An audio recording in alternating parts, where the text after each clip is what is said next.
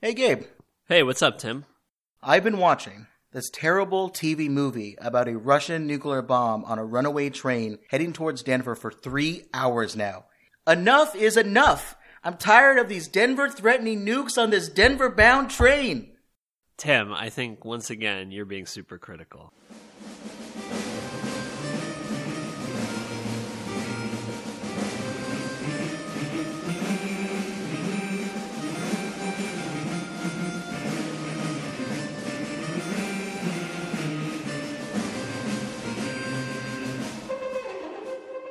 Welcome to another episode of the Super Critical Podcast, where we delve into the fun and oftentimes nonsensical way pop culture portrays nuclear weapons. My name is Tim Westmeyer, someone who studies nuclear weapons and works on nuclear security for a living. And I'm joined today by my co-host and amateur atomic train conductor, Gabe. Welcome to the podcast. Hey, thanks Tim, for having me. I have no qualification to be here other than I know Tim, and he forced me to watch this terrible, terrible movie. Much apologies. Well, you've gone on a number of train trips, so I count that as qualifications. We are also excited to be joined today by our friend and bad movie connoisseur, Elliot. Elliot, welcome to the show. Thanks, Tim. I'm happy to be here today with you guys. I realize that my main qualification is that, much like Megan Seeger and Norris McKenzie, I too ran out of gas in Colorado. Yeah, this movie, right? I appreciate you being here. I bet you wish you didn't tell us that you were a fan of bad movies, because we could have picked any number of great, good quality nuclear movies that are out there, but we picked this one especially for you. We all got aboard the 1999 TV movie Atomic Train, a B-movie disaster film about the perils of rail travel in America and the dangers of cutting corners on cost when it comes to hauling weapons of mass destruction. First question. Have any of you heard of this movie before I asked you to watch it for the podcast? I can safely say, not only had I not heard of this movie, but I am not sure that I could name a single Rob Lowe movie before West Wing. Yeah. Same here. I had no idea that this piece of garbage existed or that they were doing stuff like this back in... I was busy watching Friends and stuff like that. I did not know about this kind of crap, so... Bit of background for this. It was a TV miniseries, which was, I guess, a pretty big deal for the National Broadcast Corporation, NBC. I don't hear this term very much, but this was Sweeps Week. Remember when you'd have to set how much you could charge advertisers, so you want to get your best show during Sweeps Week or Sweeps Month. So NBC needed to pull out all of the stops, and this time it happened to be included the brakes on an atomic train. Clearly they wanted to make this, they bring some big names to this, or... They did. We got some high-powered actors in here, like Rob Lowe, who had been doing a lot of TV stuff. You know, we knew him from way back in the day. He was in, St. Elmo's Fire and a bunch of these Breakfast Club-style movies with that generation of actors. We also had people like Kristen Davis, who plays his wife. I don't know when Sex and the City came out, if this was before this or after this, whenever that got started, but she was also, I guess, on Melrose Place. And a couple other big-named actors throughout this. We'll talk about them during the plot, but they also brought out some big-name directors, the dynamic duo of Dick Lowry, who did the Project Elf movie. So Elf, the stuffed alien figurine. Didn't you give me an Alf Pog once, I feel like? At one point, yeah. They did a movie about that, and he directed it, including Smokey and the Bandit 3. So really some good stuff. And David Jackson, who did a number of TV episodes like Lois and Clark, Nash Bridges, Charmed, and I don't know what this is, but something called Death Train. So this guy really does not like trains, or he only likes to do movies about trains that go awry. Trains that kill people. We couldn't find out what the ratings were, if this was a successful movie for NBC, but people that have seen it like us go on Rotten Tomatoes and give it a 33% rating, which I would say is a little generous. Perhaps generous, yes. I also feel it's important to put it into context here. Like, Speed came out, this was 1999. Speed came out in 1994. Independence Day, where, they also destroy an American city or American cities. That was 1996. This is sort of the inspiration that I think the creators are dealing with. Yeah, that makes sense. I forgot about Speed. It also came out a couple of weeks after Columbine, the Columbine shooting in Colorado. So definitely when you would read like upcoming reviews, like if you pulled out the TV guide and it said what was coming up, it had stories about how maybe this is not the best time for Colorado to be blown up. But nevertheless, they put it out there, and they even included a disclaimer at the end of the movie to tell viewers that this is not based on fact. any sort of fact. It's all fiction, and the network did not, quote, suggest or imply that any of the events could actually occur. Which I feel like is like the most unnecessary disclaimer. You Right. know, like Yeah, we get it. I don't think anybody was watching this movie under the impression that this was remotely possible. Exactly. So we'll run through the plot right now because we'll go through a little bit. It's some ridiculous things that happen here and there. I don't really recommend people to watch it. It's 3 hours long. It kind of felt like 7 hours long. But the big overarching story is that there is a train with no brakes. It's got chemicals, waste chemicals and It's things. packed with lots of bad stuff. I mean, bad chemicals, this nuclear weapon, and then lots of bad acting going on. So, no, this is a fully loaded train, and it lost its brakes. It's headed toward Denver. They don't know how they're going to stop it, and the whole movie's about them trying to stop this disaster. Exactly. And it starts with just the right tone-setting moment. There is a foreboding montage of train disaster footage. It woke hundreds out of a deep sleep. As night falls in Omaha, the rescue teams have nearly completed the grim task of sifting through the wreckage of the worst rail disaster in 14 Soft ground almost buried the first locomotive, and the other cars tumbled onto their sides. 88 passengers were aboard, 35 suffered minor injuries. Area residents were evacuated as chemicals from the derailed train burned out of control. Before we get into this, as usual, spoiler alerts. We're going to completely spoil this movie, although we do not recommend that you actually go watch it. Or maybe we do. I don't know. If someone sends me an alert that we spoiled this movie for them, I would also like to receive a Venmo dollar Yeah, exactly. in appreciation. So yeah, we open up on this montage of trains. We have this very interesting scene of a train tracks and a school bus stalls. I really don't know if that ever actually happens where cars can stall while they're moving. What's wrong, Harry? I think it's flooded. It's a school bus full of kids. It stalls, and then they have to get the kids quickly off the bus, right? And then all of a sudden a CGI train comes by, and it just happens to miss. So I guess that's really where we started. This is what this movie's about, is peril. Yeah, but the weird thing is, this had nothing to do with the movie at all. This was just a random little vignette, and I feel like throughout this movie they just throw in these little weird random side stories that have nothing to do with the central plot, don't advance the story at all. They just throw it in there because they need to fill time, basically. Yeah, I mean, I think it's clear this was, you know, we should say this was a 2-part miniseries, right? So 2-hour things. And I think they maybe had like about a 45-minute movie in here, you know? It's also like, I feel like there's so many of these scenes that you could have just cut from other movies, like straight out. And that's basically how they feel anyways. Mm-hmm. They're not connected to anything else. The characters aren't tied in, you know. The idea of like opening it on sort of a foreboding, you know, foreshadowing, like, okay, that makes sense. But why not have that be the reason that the train brakes go out or something? Sure. Right? Any number of, yeah, exactly. Because they tried to slow down because they were going to hit this school bus and that caused something to happen. And then someone didn't check the safety of it afterwards. That would have been nice. It's almost as like the directors received an introductory starter kit of here's how you do a disaster movie with a train. You have to have a scene where there's a school bus full of kids and it stalls on the tracks because that's what happens all the time. And then they just kind of had to go through the motions, it seems like. And you also could have just put the part with the school bus later on when the brakes were now not working. That would be the time to put that scene in there. It's not just about the trains and it's not just about the peril. We really have to have characters, right? We have to have people we care about. It's about people too. It's about people. And that's what we have. Yeah. I mean, I think the biggest thing about this, you know, 2 million people may have died, but Rob Lowe's family was saved. Right. So that's what matters. Yeah. So we meet Rob Lowe's family. His character is John Seeger, who is a National Transportation Safety Board train inspector. I guess he's supposed to inspect when trains crash, but now he's going to get involved in stopping a crash. His wife is played by Kristen Davis, and her character is Megan. We meet them. They're eating breakfast and lamenting about the fact that their daughter, Grace, is growing up too quickly. She's going out with an older boy. Rob Lowe doesn't really like that too much. They're going steady. It seems like it. But this movie, not only is the plot a little bit weird, but the family dynamic is very complicated in this movie. I had to watch this initial scene a few times. It's probably why it took me so long to watch it. I guess the way it works is Kristen Davis and Rob Lowe, they were both previously married, and they had kids with their previous spouse.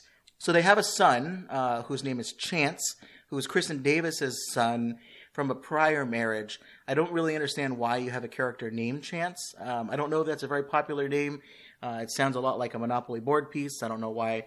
Maybe the backup plan was Community Chest for the name. The kid looks a little bit and acts like Jake Lloyd from the Star Wars absolutely, prequel. Yeah. He is the son of Kristen Davis and this other cop character we meet called Mac, who's played by Isai Morales. And then there's a daughter, Grace, who is the daughter of Rob Lowe and some unknown person, and she's really mean to her stepmom. She doesn't like Kristen Davis too much. So that's how we get started here. It's really complicated to figure this out, but it's important because it's the backbone of the story, right? All right, so then we got another story that we have to follow here. We have this husband and wife who have...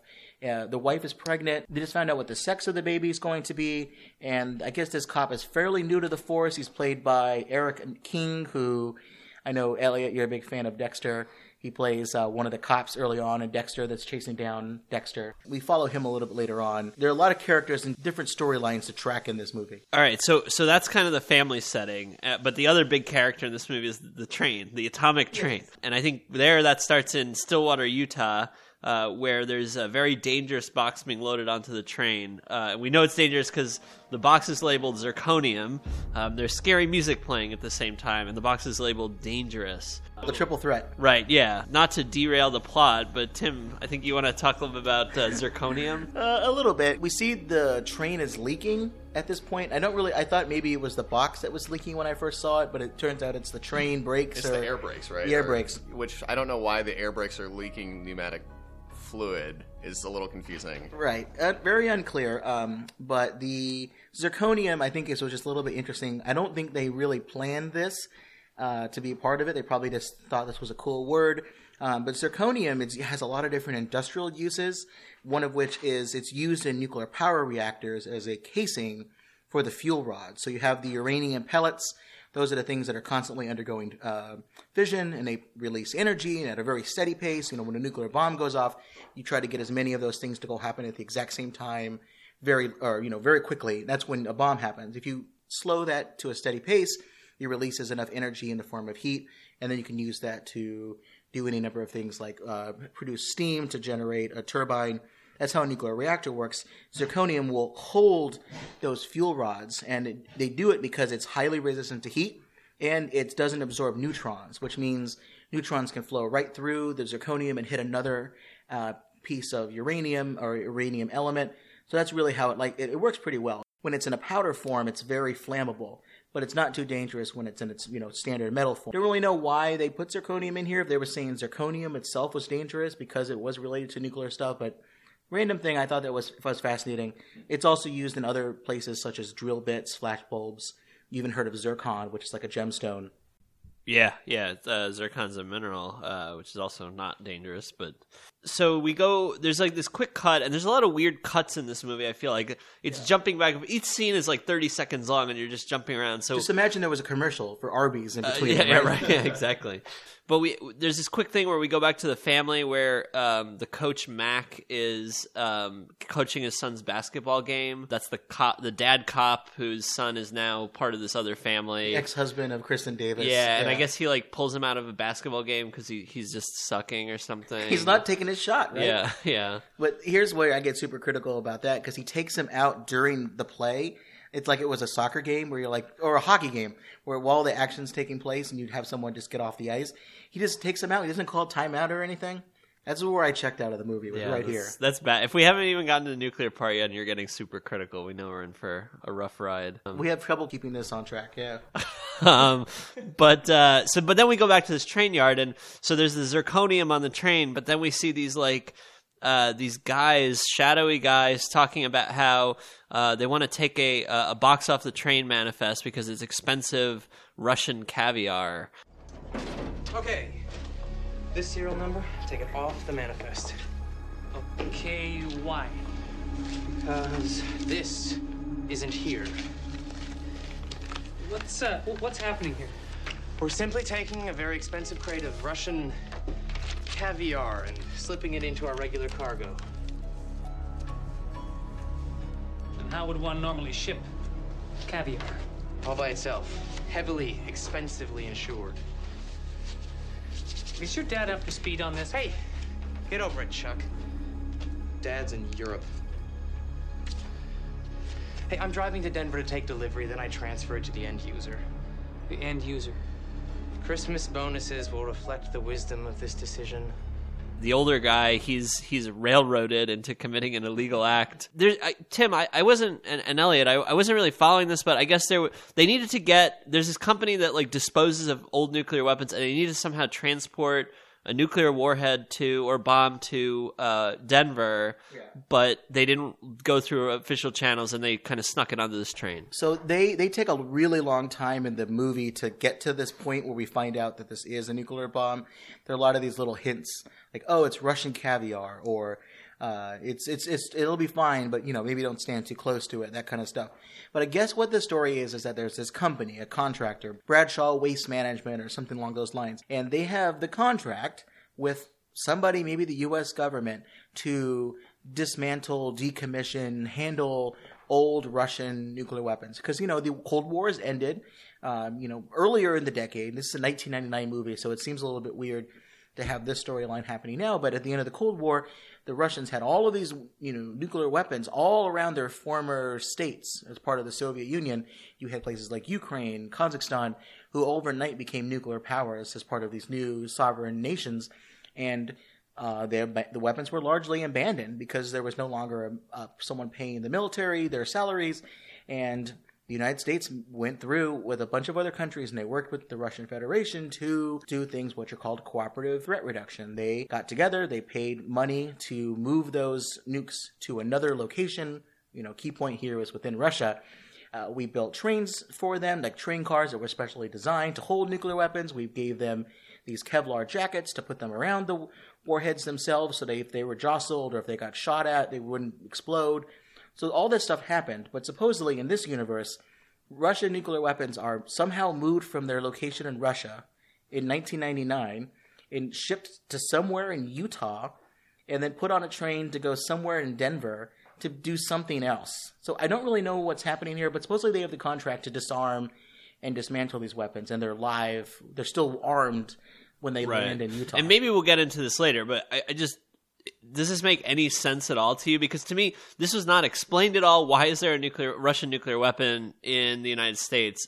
Is this complete nonsense, basically? It's complete and total nonsense. I could not track what was happening in this storyline at all. And I don't know if we're doing enough justice as to how unexplained to the viewer this is. Like you said, it's sort of slowly unspooled, but not in a way. It's like, if you're going to have a nuclear weapon that they're stealing from the government or sending to a third world dictator or somebody that's embargoed or whatever, I think you as the viewer can get your mind around that pretty quickly. This is a very complicated, motivation here. Right. We really don't know what the decommissioning is. And then it's also not entirely clear why it's not supposed to be on the manifest. I guess it's that they don't want to insure it. Is that the thing? It seems like that's what it is. They know this guy. So we know, whatever is it, Bradley Disposal, Bradshaw Disposal, something or other, whatever this disposal company is.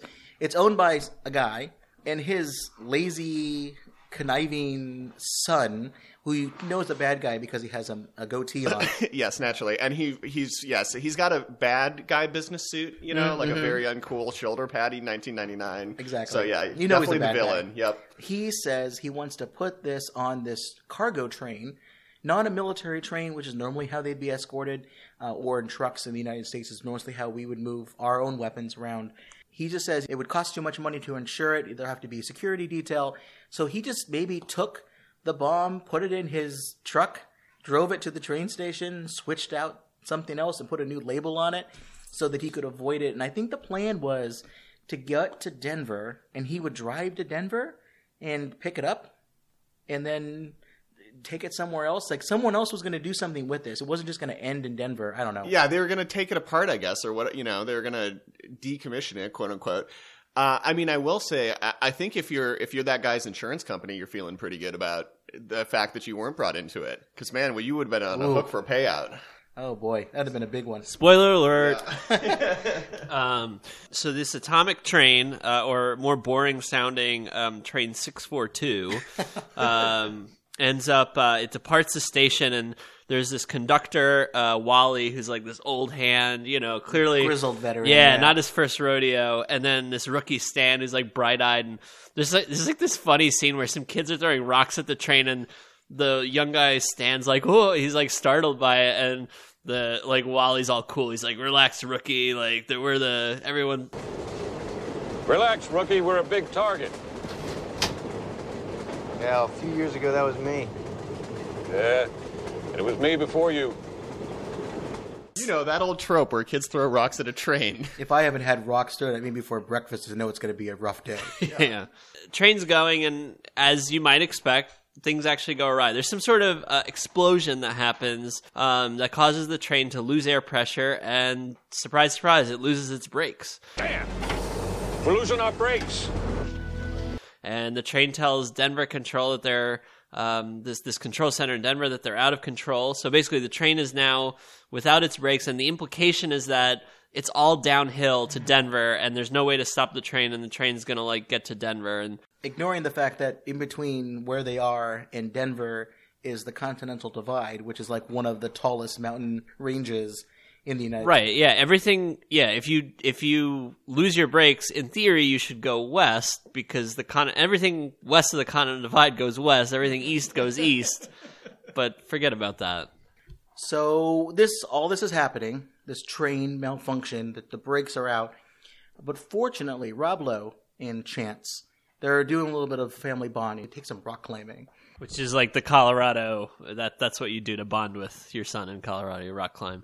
Apparently.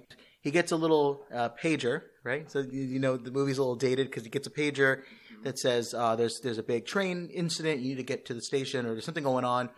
So he gets in a helicopter, which just happens to be nearby because there's a park ranger that he asks, hey, I'm a train inspector.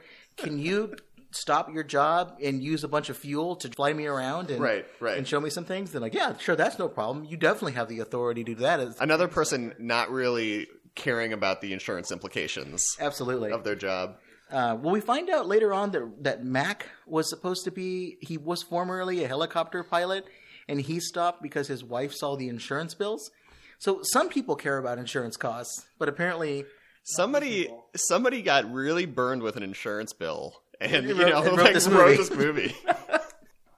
So Rob Lowe gets in a helicopter and he's traveling above the train, and he hears all these reports. Oh, the train's filled with these toxic chemicals. It's pretty bad. Probably at this point he regrets taking Chance with him on the helicopter ride. But what does he do, Gabe? He kind of jumps into action here. This is really the only heroic thing that this character does in the entire movie is they lower him down on a ladder that's hanging off the helicopter, and the helicopter matches the speed of the train, and Rob Lowe climbs down this ladder. I mean, it sounds and it looks kind of heroic, I guess, but it's not really that intense, right? Maybe I'm jaded because I've seen all these incredible action movies that get crazier and crazier, but the TV cameras are on him, and everyone's like, "Oh, he's such a hero for climbing down this ladder onto this train." Well, he's afraid of heights. Well, and that's why he does mountain climbing. Right, yeah, right. So but nobody watching the TV knows that. And he gets on the train, and then he's just useless. He has no expertise. He's an accident investigator, so he has nothing to contribute or add to these people actually operating the train. And importantly, there's at least 6 people, I think, already on the train, crew members, experienced crew members. Mm-hmm. So I don't know what he thinks he's going to add to. It's not like he's a mechanic, or it's not a ridiculous idea that he would have some sort of special knowledge as a accident investigator. Mm-hmm. He knows what can go wrong, so he can prevent it or whatever. But he never. It is not clear to me that he's ever been on a freight train before. At every point, he has to be told confused. What to do. Exactly. How do you work the connectors? He's just an errand boy once he gets on there. Pretty much. This is Denver Control. Repeat. I say repeat. This is eastbound freight 642 of Stillwater, Utah. I'm 300 miles out of Denver. I'm picking up speed. My brakes are gone and my dynamics will not hold. I have flammable chemicals and hazardous materials on board. I am out of control.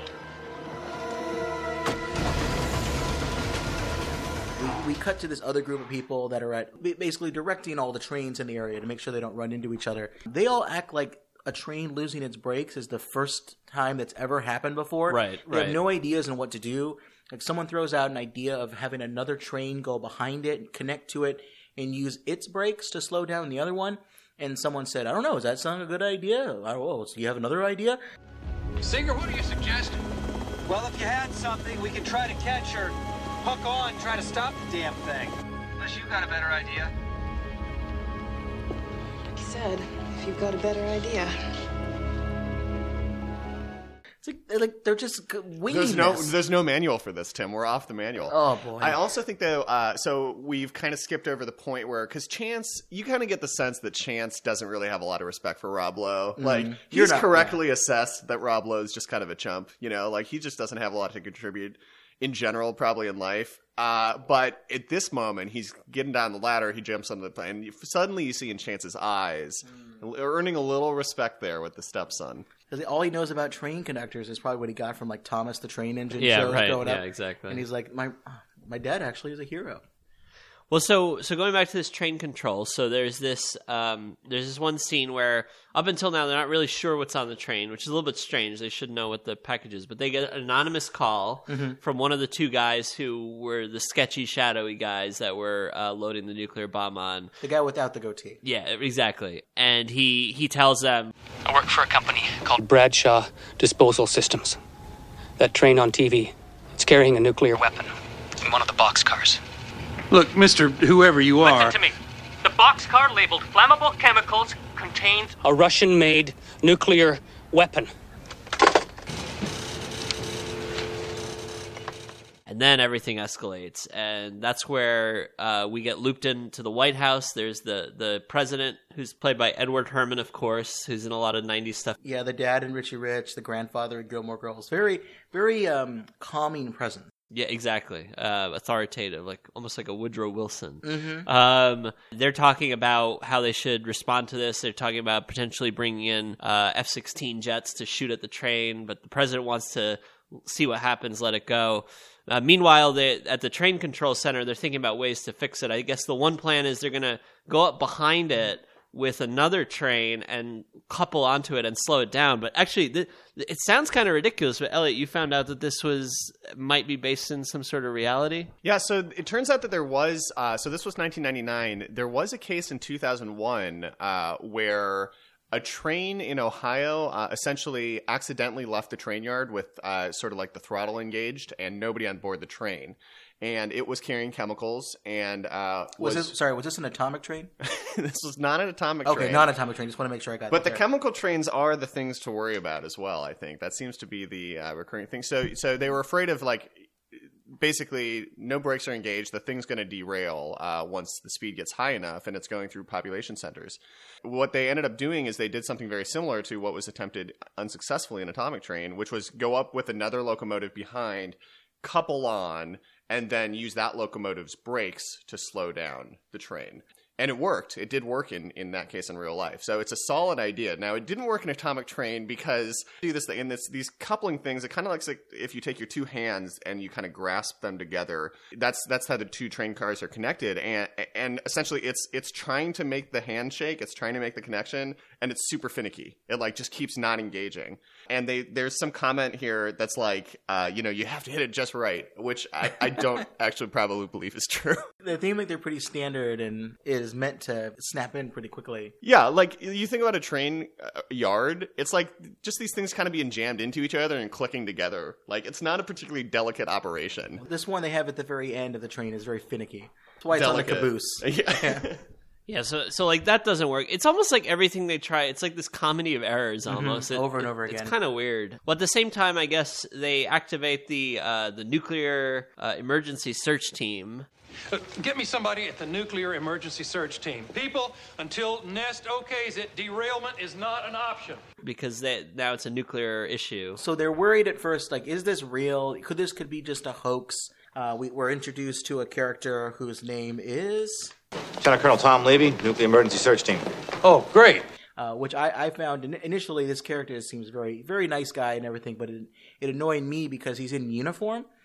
He appears to be some sort of army official. This is a little bit interesting and hilarious to me because NEST members are not military. You may see them a lot in movies, the people that come in to disarm a nuclear bomb, but really what they are is they're a group of scientists, they're engineers, they're technical experts that work largely through the Department of Energy, the NNSA, the National Nuclear Security Administration. And what these people do is they have jobs elsewhere. They have primary day jobs where they do various things relating to the nuclear enterprise, but they have volunteered to be rapidly deployed in the case of an emergency. So whether or not there is nuclear material being somewhere and they're trying to figure out where it came from, if there's a nuclear bomb that say a terrorist has in New York City, they'll be flying helicopters with radiation detection equipment. They'll be trying to identify what type of material is it, and they'll provide information to local law enforcement about wind patterns for fallout potential.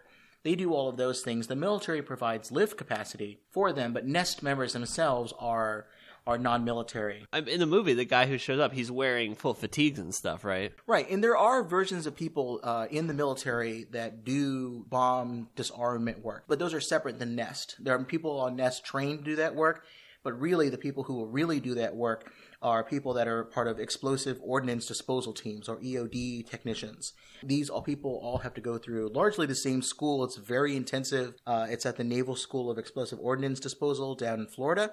It's a 42-week course. They learn everything from the basics on how to do bomb disposal work, and then if they're really good, you get special badges for nuclear, biological, chemical weapons. If this was going to happen in real life, the FBI would be running the full law enforcement angle. They would be working with NEST to figure out exactly what the technical specs are, but the bomb disposal, which we see later on in the movie, would be done through an EOD team. So it's a combination of this. They kind of collapse all that in together with this NEST team run by a military guy. Normally it would be the Army's 52nd Ordnance Group, to be able to what's called render the device safe. So anyways, I thought it was interesting they decided to make that person a military guy. Right. Seems a little bit more authoritative or anything. Yeah. Well, yeah, it seems official, I guess. Right. So Rob Lowe, who landed on this chase train that they're trying to connect, finally they do get the train connected. Rob Lowe is able to get on the atomic train, and they try to slow down the train with the train in behind, but I guess it's too much for the brakes, and the coupler ends up failing, and so that plan goes awry. But Rob Lowe now is on the atomic train, and they send him into the boxcar to go search for the weapon. So because now he's apparently an expert on nuclear weapons, in addition to his job as a rock climber, cool dad, and NTSB investigator. He just proven himself to be a cool customer that you can rely on to open a box. Right. Well, and with respect to boxcar... Yeah, so this is not really that important at all, to be fair. I'm glad you saw this on here. I was thinking about taking it out, but this is the way my brain works when I watch these things. So everybody knows about the Enola Gay, right? The airplane that flew the bomb that was dropped on Hiroshima. It's over here by the Air and Space Museum out in near Dulles Airport here in Washington, D.C. area. But the B-29 that flew the atomic bomb that was dropped on Nagasaki was actually called Boxcar. It's not the same word. It was named after the captain of the plane, Frederick Bok. So it's Bockscar. Anyways, given the context of this movie with a bomb in a boxcar, I thought that was kind of interesting. So all while this is happening, I think it's important to know that we keep jumping back and forth between what's ever happening on the train and then what's happening in Denver. Kristen Davis was told by her son, Chance, who was told by Rob Lowe, hey, go get all the camping gear and go camp out in the woods with your mother because something's going to happen, right? So everyone's worried about that. Rob Lowe doesn't tell anybody else. He doesn't tell the news. He doesn't tell, anyone of importance. He just tells his family. So he wants to keep this information secret. And, I don't think he says, go out into the woods, but make sure you avoid the train tracks, right? Importantly, it's not like this thing is targeted at Denver. I mean... Go the other way, right? Yeah. It's not enough to just say go out in the woods. Yeah. Right, because they could go towards the tracks where they are. But they're not the only ones in Denver who know about this now. I think the whole city now knows that there's a nuclear weapon. And the train may also be carrying a nuclear bomb. Oh we repeat, God. In addition to its already deadly cargo He's trying to stop it. materials, the train may be carrying a nuclear bomb. KNFS is attempting to get confirmation of this unsubstantiated report. Looting and panic starts, and it becomes this almost comical scene of just chaos in the whole city. And, I mean, I'll say, I actually think that this was, my favorite part of the movie once the looting happens.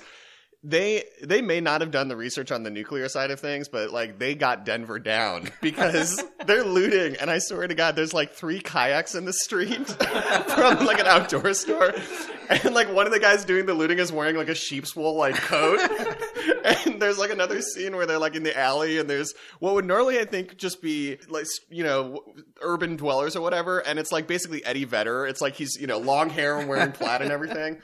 So, yeah, they nailed it, guys. That's well done. That's hilarious. I love it, too, when they find out that there's a bomb on the train. Wally, the grizzled conductor, has, I think, the only funny line in the entire movie. Because there's lots of jokes that don't really land that well. But my favorite one is when he just starts saying, "A bomb? Who the hell put a nuclear bomb on my train?" I think that's kind of funny. That's like the tagline for this whole thing. That should be in the movie poster. Yeah, exactly. Well, so back in Denver too, while Megan, Rob Lowe's character's wife, is trying to find the family, round up the family, Mac, the other dad, he like commandeers a police helicopter to go hunting for his family. There's so many helicopters in this movie. Whoever loved it, whoever had the insurance issue, it was probably a helicopter insurance issue because there's a lot of helicopters. There'll be more helicopters later, I promise. So he like commandeers police equipment to go like do a personal mission while all these people are looting Denver. This is one of my things I hate in movies. Like I bring this up I think before in other podcast episodes, but the movie San Andreas. Have any of you guys seen that movie? No. Are you going to make me watch that movie next? That'll be for my other podcast of complaining about helicopter scenes. But The Rock is like a helicopter rescue team, like an elite group of former military helicopter rescue pilots. And when their giant earthquake that breaks up part of Southern California happens, he just takes the helicopter that he's supposed to be saving people with to go to San Francisco or somewhere to save his family. For his own family. Oh, my God. And then, okay, that's the moral of the story I'm supposed to follow. And like this guy, Mac does the exact same thing in this movie. He takes the helicopter, lands it next to where Kristen Davis is there with their family, and says, "I'm going to take chance now and get him out of town. Are you guys coming with me?" And just ignores that there's other people in this story, like the daughter and all that stuff.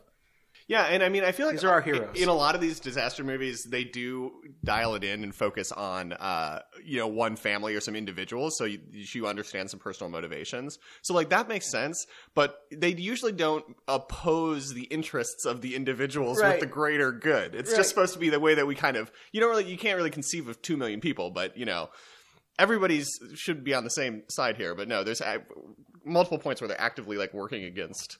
Have you all heard of the save the cat moment in screenwriting? Where you have your character who you want the people who watch it to like that character. They have to save a cat out of a tree or do something. Like one of the movies I remember called Skyline. Yeah. At the beginning of the movie, they're on an airplane and they're landing, and there's a pregnant woman who can't get her bag out of the overhead storage, and he gets it for her, and the other character turns and goes, "You're a very nice man." It's like those scenes you need so you care about the characters later on when they're in peril. This movie's just filled with like kill the cat moments where they put the cat up in a tree and say, "Now you stay up there, cat." All constantly just making us hate our characters. And basically Rob Lowe's like, "Is that a cat up there? Do you have any ideas for how, He's just like waiting for directions for somebody to tell him to go climb up the tree. Rob Lowe, aren't you an animal control specialist? So the other thing going on back in Denver, Rob Lowe's daughter, Grace, her lame boyfriend is there on their own during this chaos, and he somehow gets injured. I think this guy has no lines in this movie. He just gets injured over and over. Well, they decide, there's traffic. I'm going to take my Jeep Cherokee or whatever he had and like drive through sidewalks and almost runs over people. And then he gets his comeuppance and like drives into a trash compactor, or a trash dump or something. And he's injured and he's now useless, so they have to go rescue him. This will be a recurring theme for the rest of the thing. Mm-hmm. But I guess now we know a little bit more about the bomb because Rob Lowe's been in the boxcar, and so they talk about a little bit of what the bomb is, right? So what they're worried about is that maybe, if it's a U.S. bomb, if this will happen to be what it is, you just blow up the train, or you derail the train, and everything's going to be fine. You have to deal with all the chemical waste and stuff, but the bomb's not going to accidentally go off. But what they're worried about is whether or not the Russian bomb meets up to the standards that the U.S., in terms of safety, their weapons had. Okay. The nuclear consequences. Sabella. Sir, probably none. Probably? If there are nuclear weapons on board, they shouldn't detonate in the event of a collision. Shouldn't. Probably. You wouldn't want to commit yourself so far on this one. Well, if it was ours, I could guarantee it. The problem is, this particular weapon may be Russian in origin. We don't know what design. It throws a huge X factor into the equation. You are not reassuring me. You know, the way a nuclear bomb works is that there's fissile material. What they're worried about is the conventional explosives that are usually, if it's an implosion bomb, there's a sphere of fissile material, say plutonium, and you have basically a perfectly designed sphere of explosives. These are just regular like TNT type explosives around that, and they all go off at the exact same time in a very uniform pattern to compress the fissile material from an uncritical sphere to a supercritical compact state. So that's what they're worried is the conventional explosive will get caught in the fire or when it's tipped over or anything, and then that will set off the chain reaction. U.S. weapons are very safely designed. At a certain point during the Cold War, they were designed to be insensitive explosives. They have to be set off in a very particular way. The concern was that the Russians never really figured that out, how to use those until way later. To develop that type of conventional explosive. So I think that's what the concern is here. So that's why they don't do what you would imagine, just to derail the train. Have some attack jets knock it out of the tracks. To set the stakes, so they make a comment. So basically that's the dilemma that they're at right now, right? They've kind of tried the non-destructive methods of, try to break it, get the brakes working. They do some sand piles. All the non-destructive stuff fails. So now it's like we either run out the clock and, maybe we'll be able to get the brakes to work or something. But now we're so close to Denver that we're increasingly risky. Should we just go ahead and blow the train off the track? Right. Even if it sets it off, right? You still would rather have that happen further away.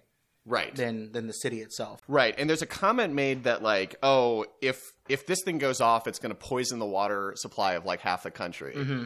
Is there any validity to that? Like, what would the fallout be if this thing did just go off in the Rockies somewhere? I mean, there would certainly be fallout, and it would be quite a disaster. It's a hard decision for the president to make. Do you compare a bomb going off and potentially disrupting a water supply for a period of time, however long that happens to be, or having it go off near an actual city, and then you still have fallout and all of those things, but maybe just blowing the other way instead of the water supply. I don't really know. Nobody would be drinking Coors beer for a while, that's for sure. Yeah, well, that would be a shame.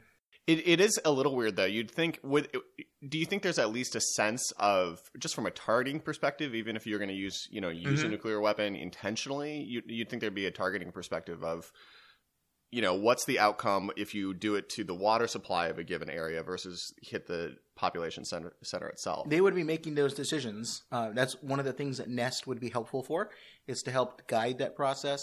There would be all these advisors, because the president in this movie is just in this dark room. Again, don't know why these rooms need to be so dark. If it's dark, you cannot read the piece of papers on your desk. You would be guiding through that process, but they don't really seem to make those calculations. It's just a bunch of people yelling at each other. Like one person suggests something, and then someone in a military uniform yells. We should deploy some sort of commando unit, land on the train. And do what? If the engineers are incapable of stopping it short of derailment, what would commandos do? Or the military says, let's bomb this, and the president says, before we start firing rockets at civilians, we're going to give Mr. Seeger there a chance to stop that train. No, they don't really know what is the process here. Just mostly just a lot of people yelling at each other. Okay, so while all this is going on, they're deliberating this. There's a couple of last-ditch plans to save the train. I think at one point they put out like a sand trap to try to stop or derail or slow down the train. The train's going too fast. It goes through that. And then they get to this point where there's this like peak, this incline where they might be able to get the brakes working. And somehow they're able to get some braking going on the train. But lo and behold, there was that chase train from way back when. That guy decides he's going to be a hero and like catch up to the train and doesn't realize they're trying to brake. And he crashes into them and pushes them right over that, like the last chance to stop the train before it goes to Denver. There are a lot of people that try hard to save other people in this movie and just fail. Considering that like the communications are working just fine. The radios are working. And there's multiple times when people are just extremely uncoordinated. Like the sand trap will just come out of nowhere. And it's like, I feel like that would have been on your radar coming up, Mm-hmm. So these things popping up. And the chase train's one of them. I wrote this line down. They were like, the train's half a mile behind. It won't be able to catch up or whatever. And somebody tells the conductor of the chase train, don't be a hero. Mm-hmm. And it's like, no, be a hero. Like, this is the exact, like, what do you have to lose? Well, so I like this. I can't believe I'm saying this. I actually like this particular mishap because it shows you that you create all of these different safety protocols. You have plans in place for, if this were to happen, you keep your radios on, and therefore there won't be a miscommunication. The guy in the chase car turns down his radio because he says, no, I'm going to go save people on the train. They're going to jump from one train to the other. So he doesn't hear the fact that they're already slowed down and that they're safe because he has it all the way down. But why did he turn the radio down? Because they kept telling him to stop. To just like stop your train, don't follow, and he wanted to save people. Yeah, okay. He didn't know that they were going to be successful. You could just ignore it, though, right? You could just like true, but he didn't because he flunked that day in train school. Yeah. Everyone in this movie is either super heroic, super smart, or really dumb. And we're now out of options. Train's going to Denver, and there's this point, Miller Bend, Miller's Pass, where they're going to derail this train once and for all. It's like the train was going to derail anyway. I think it was too fast of a curve, so they're going to do a controlled derail. And sure enough, before this, Rob Lowe and the conductor, they get off the train just in time. The rookie, he makes a last-ditch effort to try to save the train, but just like dies. He like falls. It's almost it's so abrupt and comical. He slips and just dies and is crushed by the train. There are a lot of these moments where it's you know what? Those are always were probably right before commercial breaks, where you need a character to die and you thought they'd be safe, but it doesn't really matter. It's not like anything happened. I think it'd be better if he was like trying to fix it and some kid throws a rock and like hits him in the head. I got you, rookie. He was just about to connect the brakes together and a rock hits him in the head. Oh, that would have been great. Or the school bus comes back. The school bus is on the tracks.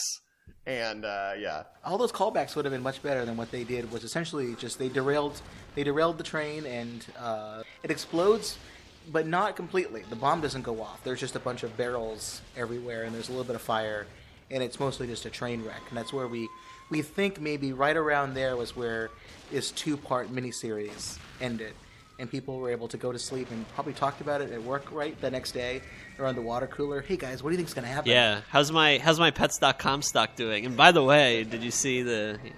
Is Rob Lowe going to stop the bomb? Is Mac ever going to be able to find his kids? Is that boyfriend okay?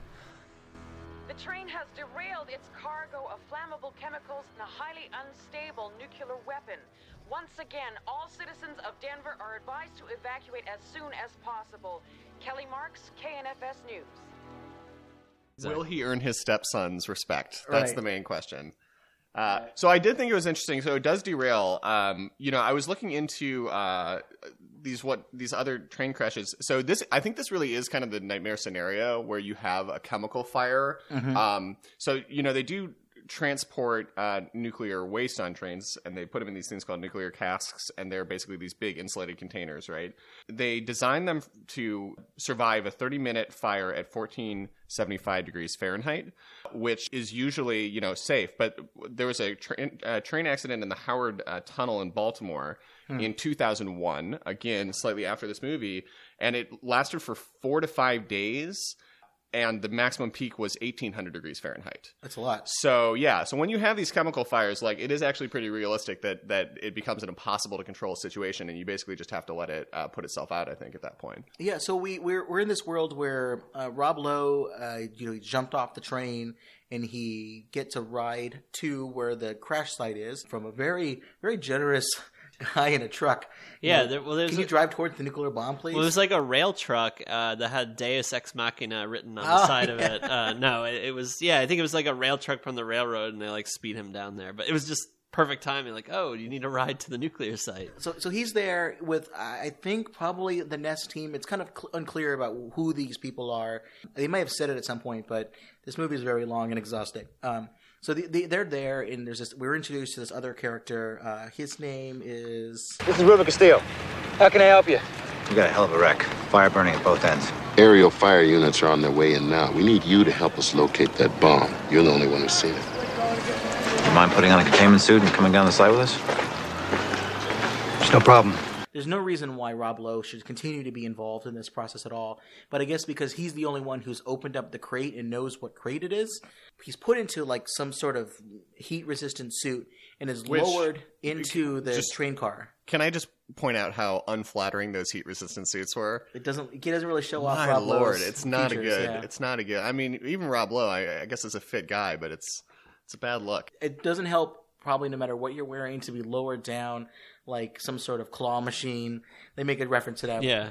So he's like being dropped into the car where the bomb is. Well, so here's what I didn't get. So I think they actually lower Rob Lowe down into the train first, but then like he can't do anything, and then Ruben Castillo. Because it turns out he's not qualified to right. do Surprise. related to this. But then Ruben Castillo just walks into it. So like, why didn't they have to lower? Why didn't Rob Lowe just walk into it? It was just like pointless dramatization. So we know that there's zirconium, which is a dangerous material if it's in powder form, and that's right what people were worried about at the beginning. That's why the box was labeled dangerous.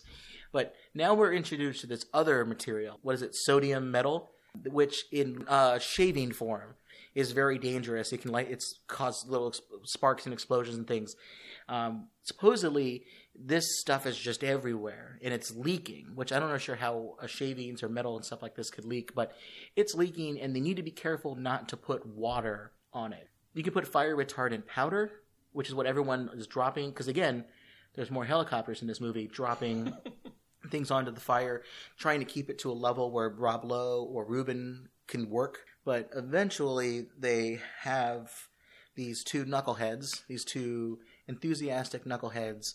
They don't listen to the radio reports. They just hear they want everybody in the area who has a helicopter, because supposedly there's a lot of them. Everybody has a helicopter to get to work. And they're going to drop water from the local river and drop it down. And they don't hear the warning, don't drop water. They drop water on it. And then what happens? It sets off like a bunch of conventional explosives. Yeah. And then while Ruben's working on it, because he says he can do it with his eyes closed, and he almost got it.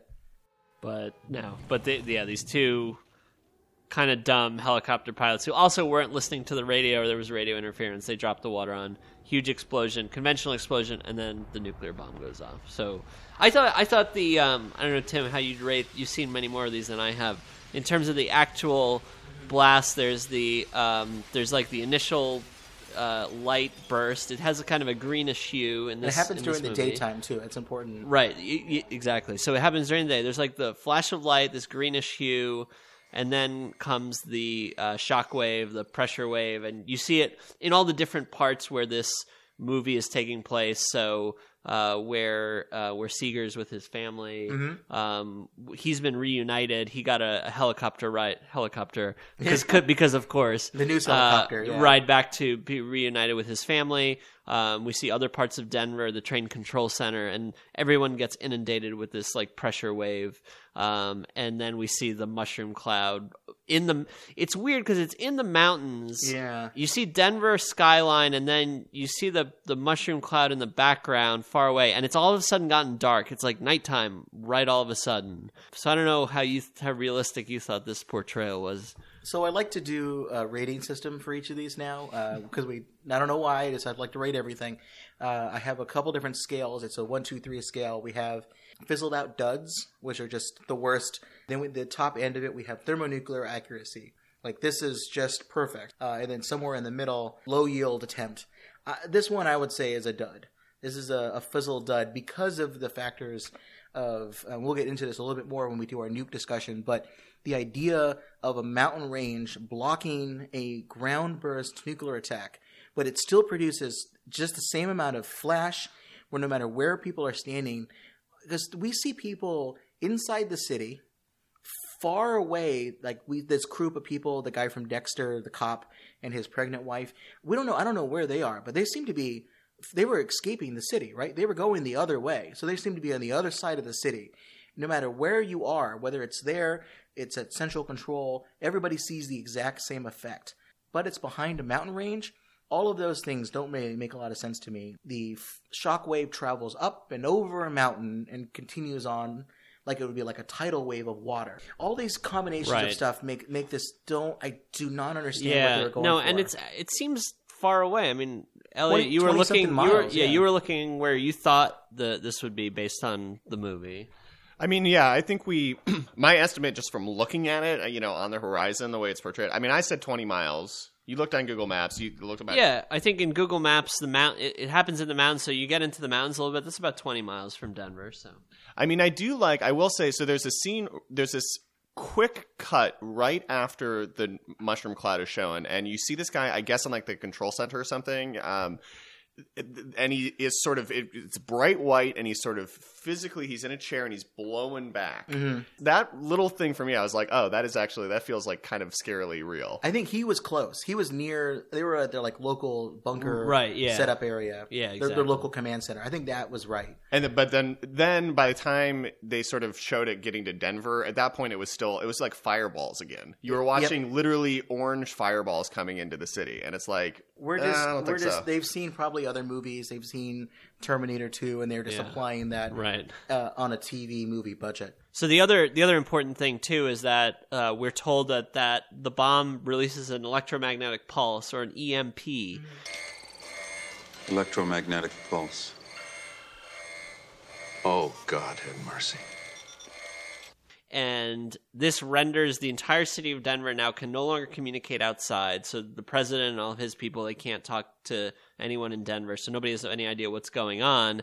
And they say any modern car that has electronics will now be rendered completely inoperable. So all these cars that they're going around trying to start, they're just not able to. So it's only old classic cars and an old motorcycle that Mac like commandeers and ends up basically taking Rob Lowe's daughter and then his son, and says, I'm taking the kids and evacuating to Kansas. But he's doing it in such a cowardly way, because he multiple times in this movie has asked to take his son, not Rob Lowe's kids or anyone else. He wants to take his son away.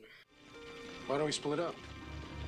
I'll take Chance and you can stay with Danny. I'll bring back help. You'll bring back help. Now we cut to the president in the control center, and they're realizing that it has just, gone off, and there's a statement like, Mother of God, what have we done, or whatever. And then the president goes and he starts asking like these really basic questions. Like it's like, what impact does the weather have on the fallout? And like, is it going to seep into the groundwater and stuff? And it's like the type of questions that you would have hoped he would have been provided with the answers while he was making the decisions here, not only after the bomb goes off.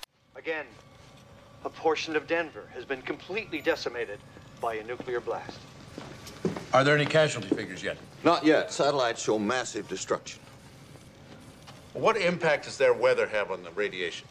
Rain will drive the radiation deeper into the ground, causing a much more catastrophic environmental disaster. But above ground, I assume the radiation levels will be lessened. With the rain, those who evacuate within 24 hours could have a higher chance of survival, yes. All right, then we've got to continue our efforts to do everything we can to get those people out of there. So I don't think the president's being advised very well, because the first time we know a bomb went off was because somebody, like maybe it's science advisor or maybe the national security advisor, some guy in a suit says EMP, electromagnetic pulse, which again, if you've heard any of our episodes before in the past, when we did our episode about the movie Broken Arrow, we talked about electromagnetic pulses and how those are not something that really happens for underground explosions with nuclear weapons or even ground bursts. They happen only really with high altitude test, because the way they work is they go off in the air, really high altitude, they produce gamma radiation that travels down, and that particular effect is what creates the electromagnetic pulse. The EMP effects of a ground burst, nuclear explosion, are shorter distances than the fireball. So if your cell phone stops working, it's because it's melted and you vaporize, not because of an electromagnetic pulse. So I don't know what they just basically have decided to throw that in there, which is funny because we see Chance talking to his mother and he mansplains electromagnetic pulse. Yeah. I want to know where this guy gets his information and whether or not he just listens to the podcast, perhaps. If only he was as good at basketball as he was at EMP, then. Exactly. But there's also there's discussions too about fallout, right? I don't think he's advised on that very well. The government plan is to get everybody out of Denver within 24 hours because that's when fallout is going to start to happen. And they want to evacuate them east to the Kansas-Colorado border, which, by the way, is about a 2.5-hour drive. And yet people in this movie are seen getting there in no time. So that's a little bizarre, including the cop who has the pregnant wife. He leads this group of people who are stranded in cars that have all shut down because of the MP. They like literally walk to Kansas within basically like an hour time frame in the movie in what should have been a 52-hour walk. So I have no idea how that happened. It's impressive. But the fallout itself is, there's a part where you actually see what is supposed to be the fallout, right? They look up in the air and they see what looks like snow coming down. And then it's never discussed ever again in the movie. You literally see it start in one place and then never again. They say within 24 hours, but really there's multiple types of fallout. There's early fallout, which is near ground zero. That's the one they should worry about. That happens usually between 30 minutes and an hour is when that starts to fall. Because, fallout is when material from the ground, debris, I guess in this case it would be trees and mountain dirt and all that kind of stuff. When that gets caught up into the air and thrown up in the air, it gets mixed with radioactive particles and it itself becomes radioactive. Usually it's very fine vaporized dust, or it could be whatever other materials around. That stuff comes down pretty quick because of gravity. It doesn't take 24 hours. The 24-hour one is what happens over very long distances. So that's what travels very far. So really what they should be worrying about is early fallout. So no 24-hour evacuation is going to get people anywhere. Well, I mean, that's a moot point anyway, because we have to watch Mac, who's trying to be a hero on the motorcycle with these two kids and ends up crashing the bike in this like warehouse because he gets scared by an owl. And yeah, the rest of this movie is anticlimactic and really pointless. I think we should. I mean, the rest of the movie, it's completely not held together. And once you explode a nuclear bomb in the movie and kill 2 million people, it's like kind of hard to care about anything else. But I do think it's kind of interesting the thing that they go to this gas station, and this gas station's been taken over by like the Free People's Militia of Colorado or something, and they're selling gas at $20 a gallon, which, like, frankly, under the circumstances, seems pretty cheap to me. It's not bad. Yeah, I would definitely pay $20 a gallon for that gas. And then there's a whole shootout. This is before the bomb goes off. They get into like a pointless shootout, which is like this is definitely woke on like gun, Second Amendment stuff, and the fact that all these particularly you see this in like Wyoming, Colorado, these groups that. Militia groups out there, this is 100% what would happen. They would just kind of go crazy in a survival situation like this. Well, it's one of many scenes where the family, whether it's Megan, whether it's Mac, whether it's John, just, I want to say, stick their nose where it shouldn't go.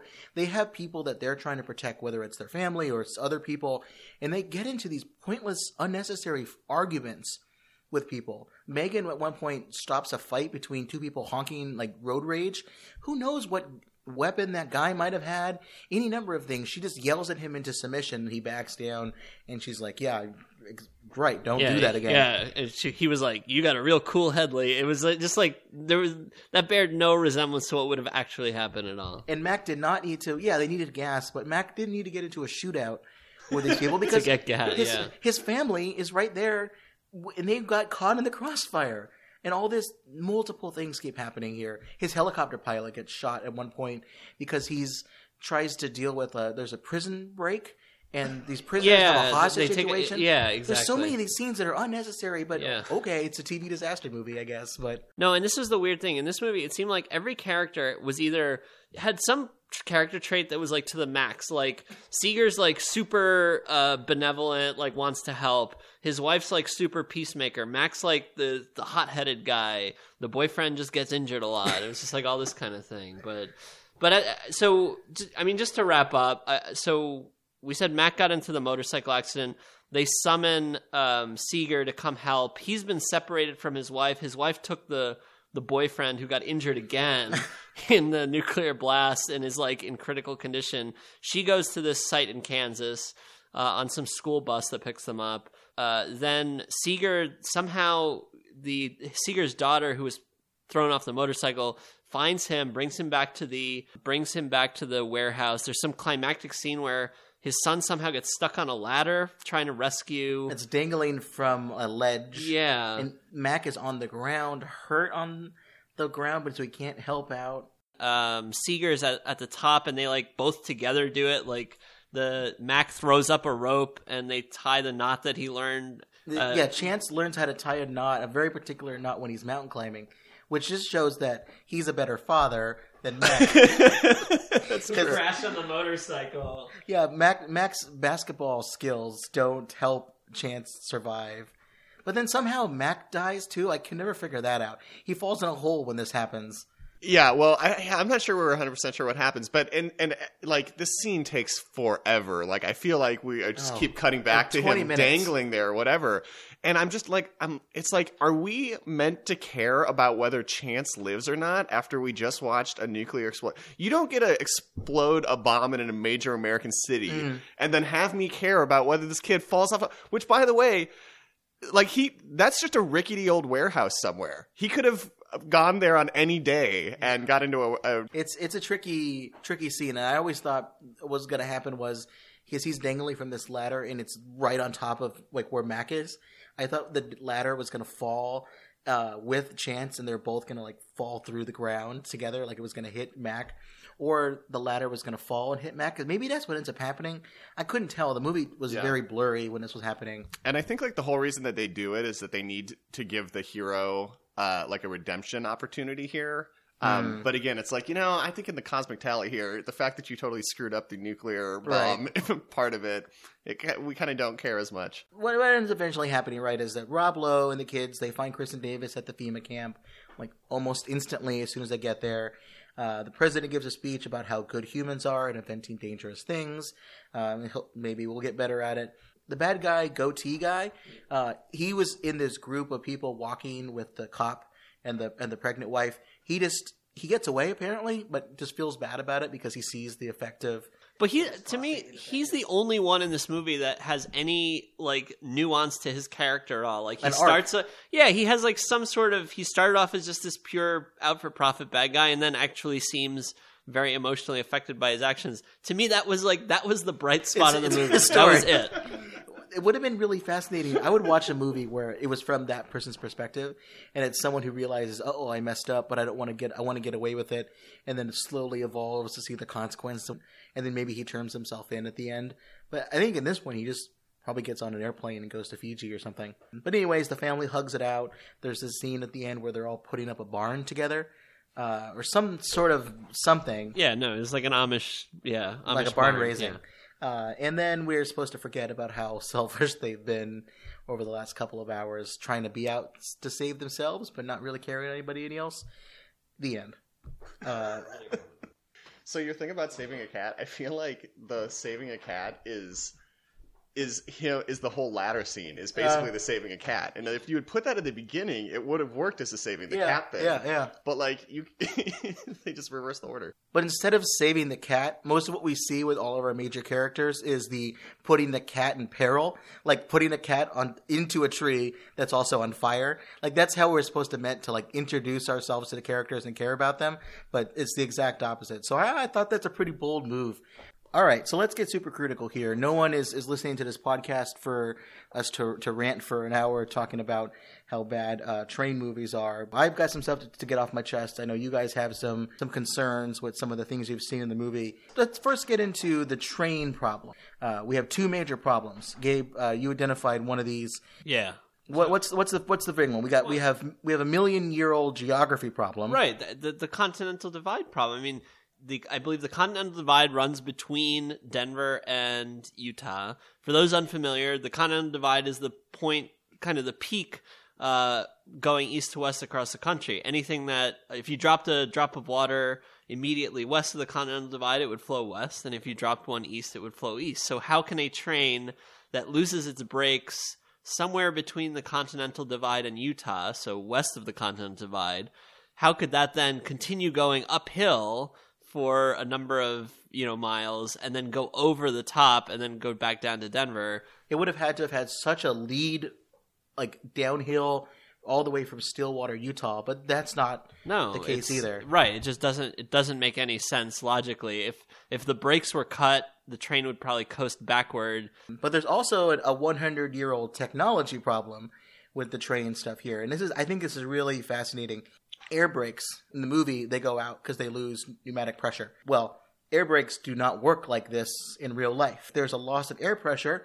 The brakes would be automatically applied. Like the default condition on air brakes are that they are on, that the train will not move. Right. It takes air pressure to make them be released. Exactly. Yeah, that's exactly it. And this is designed on purpose, and actually pretty early, in the late 1800s. Yeah, 1868. Yeah, so George Westinghouse, who founded Westinghouse Electric Company, he was the one who invented the system so that, because I think there were a few train accidents prior to that where the brakes failed, and they said, well, this is a much better way to do it to prevent horrible movies like this from ever being made. And unfortunately, we just ignored that connection to history. But the interesting nuclear connection is, you mentioned the Westinghouse Electric Company eventually becomes the Westinghouse Electric Corporation. This developed into one of the largest U.S. nuclear energy companies and one of the largest exporters of nuclear power around the world. It was eventually purchased by Toshiba. It's had some problems recently. It declared bankruptcy in 2017. Again, it was resold. But it was a big provider of nuclear technology to the U.S. Navy. It's interesting enough that it was later bought by CBS, the exact corporation of the TV network. All that stuff in the 1990s it got bought out, and CBS had a bunch of disaster movies, but not this one. NBC got to it first, so maybe this is NBC's way of criticizing CBS for being involved. So I think this whole plot, I think we got a really good theory about it being a helicopter pilot who was screwed over by his insurance company and his own radio, right? Like all those things probably happened. Or it's an NBC executive poking fun at CBS for purchasing Westinghouse. So it's like, haha, your brakes don't work and there's nuclear problems. I think that's really what that's could be. Like deep media criticism at that point. I think we just figured it out, guys. I think I figured this out around hour 15 of 20 while watching this movie. That's what I think anyways. Gotcha. So all right, so that's kind of the nonsense, I think, with the train. Now, what about, the main event here, the nuke stuff? I think there was an early tagline for this that said something like, trains carry nuclear materials through America's backyards all the time. What if one day something went wrong? What's the deal with this whole premise here? So this is really, really fascinating to me. Supposedly the plot originally was not just about a nuclear weapon, because that's not enough, right? Your atomic train has to be a full scope atomic train. Not just nuclear bomb being transported illegally, but they were also going to deal with nuclear waste on the train being transported legally. But there would be some sort of an accident, right? You mentioned the TV ad spot. That's how they promoted everything about it. But the nuclear energy lobby, when they saw these ads, they didn't like it so much, which is interesting because NBC had stock in some nuclear corporations as well. So everybody, CBS, NBC, they all had a hand in these types of industries. They heard from people like the Nuclear Energy Institute, who issued a containment strategy for how to react to the film. They called it an aggressive effort to provide industry employees, state regulators, and elected officials with information they could answer questions about transportation safety. Here's how it really happens, right? They called for these references to nuclear waste to be removed from the movie. Sounds like they really went off the rails when they heard about this one. Well, what they ended up doing was they pulled the brake. NBC pulled the trailer. They added the disclaimer that we talked about earlier. They changed any dialogue in post-production that referred to nuclear materials to hazardous materials, but they still left in the dumb nuclear bomb plot. So I guess they wanted that in there. That was what they were going to hold off on. Anyways, I thought that was fascinating. The U.S. Energy Department had a spokesperson who said, there's no way this could ever happen. It's not feasible. With all due respect to Hollywood, it's a typical Hollywood movie. But the other side of the coin, the people who are anti-nuclear power, anti-nuclear weapons, they also seized on this movie as a rallying cry for their particular agenda. People like Senator Richard Byron of Nevada said that the original version had an important message. Quote, there are 50 million people in 43 states living a mile or less from a nuclear shipment routes. I keep telling people this is nuclear waste that would be laid at your doorstep. So both sides took this movie and kind of used it for their own motives. Even though it wasn't very good, people still had a fight about whether or not it was accurate, years and years before we decided to have this podcast here today. But there are more nuclear points I think that would be interesting. We talked a little bit about some of them, but I'll go through a few here, and I'd love to see what your guys' reactions to these are. After having to watch this movie to see if maybe there are these other points that might be of interest to you. So first, I find it fascinating that the very premise of this movie, the idea that there's a shipping company or contractor that wants to save money on insurance rates by shipping a single nuclear bomb in an unmarked cargo box I think it's completely in total nonsense. One, disarmament and dismantlement of nuclear weapons that we helped with right after the Cold War was always done in Russia. It was never done in the United States. This was a clear requirement of the Russians. If you're going to help us, we're not going to let you just have more nuclear weapons. That doesn't make any sense, right? Like, no matter how friendly you are with your former adversary, you're not going to give them additional nuclear weapons. But we helped them build storage facilities and dismantlement facilities in Russia for this exact purpose. We didn't have to transport them even to the United States at all. It was always, these tended to be military operations, right? With guards and military cargo planes. All this kind of stuff happened under military eye, not under the thumb of some son of a contractor. Weapons and warheads would already be disarmed when they were transported. They would remove the fuses. They would remove as much of the conventional explosions before they put them on trains. So the fissile material would still be a concern, but they would disarm them so they wouldn't necessarily go off like this. They were usually shipped in larger quantities than one. For this very purpose, it's easier to protect a good number of them than just shipping them out one at a time, economies of scale. There always were safeguards like remote sensors. They'd be put into a box and it would be sealed. Right. Like, these things were in place to stop things like this from Well, happening. and I think all that speaks to the fact that, isn't this highly regulated stuff? This dude from Bradshaw, he's basically transporting this around the back of his truck like he's moving like a CRT TV to his friend's house. Right. Isn't the whole point that we have a lot of regulations to prevent this kind of stuff from happening? Yep. These are all just ignored in the movie. It's not like you can say the system that is in real life is perfect, but it's a lot better than taking this out of the trunk of their car. I also don't understand why he didn't maybe just drive the truck the whole way. It's not that long of a drive. Like, why did he have to put it on a train? And it's not just it. The movie kind of frames it as a regulatory thing, and they didn't have the proper. They don't really like. Isn't the clear threat here that this is at this point an active nuclear weapon, and it could easily get into the hands of a bad actor? That would be a big concern, right? These are one of those things. Is like, it costs too much money to ship them. They're on a government contract. If you go to the government and say, hey, I need help with my insurance rate because I think it's going to cost too much, they're going to say, oh, yeah, this is important. We're going to help you with this. I've never seen a government contractor not want to bill the government for any of these activities. Maybe they're billing the government, but he's pocketing the actual money. Maybe that could be part of it, but it's very, very, very unclear how any of that kind of stuff happens. Beyond that, the basic premise of the safety of Russian nuclear weapons, I actually kind of find very accurate, but it's hard to judge because of how vague they are about what the actual bomb is. So when we see Seeger open up the box and he tries to figure out kind of what it is, we see some imagery. So the bomb itself it's in Cyrillic. It has a couple different writings on there. I asked my friend Boris, who was on our episode that we recently did on the Hunt for Red October. So thanks, Boris, for translating this. The Russian characters read dangerous on the bomb and special munition, it's very helpful. There's this discussion that they have like the series number of 667. All right, I've got a crate with Russian characters on it. I can't read it. You want to open it up? All right.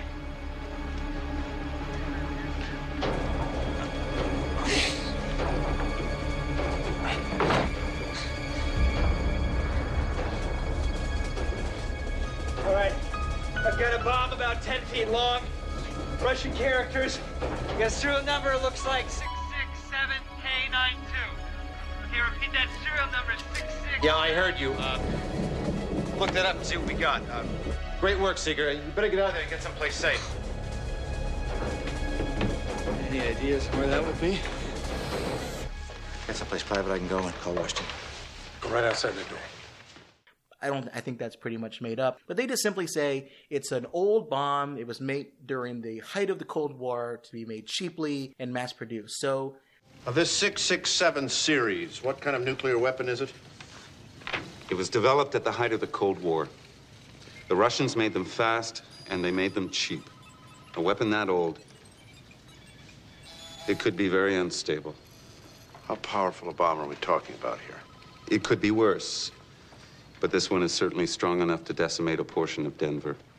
we could say that these weapons didn't have the insensitive conventional explosives that the U.S. weapons had. So maybe they would be, if you dropped them, if you shot them a certain way, they could go off.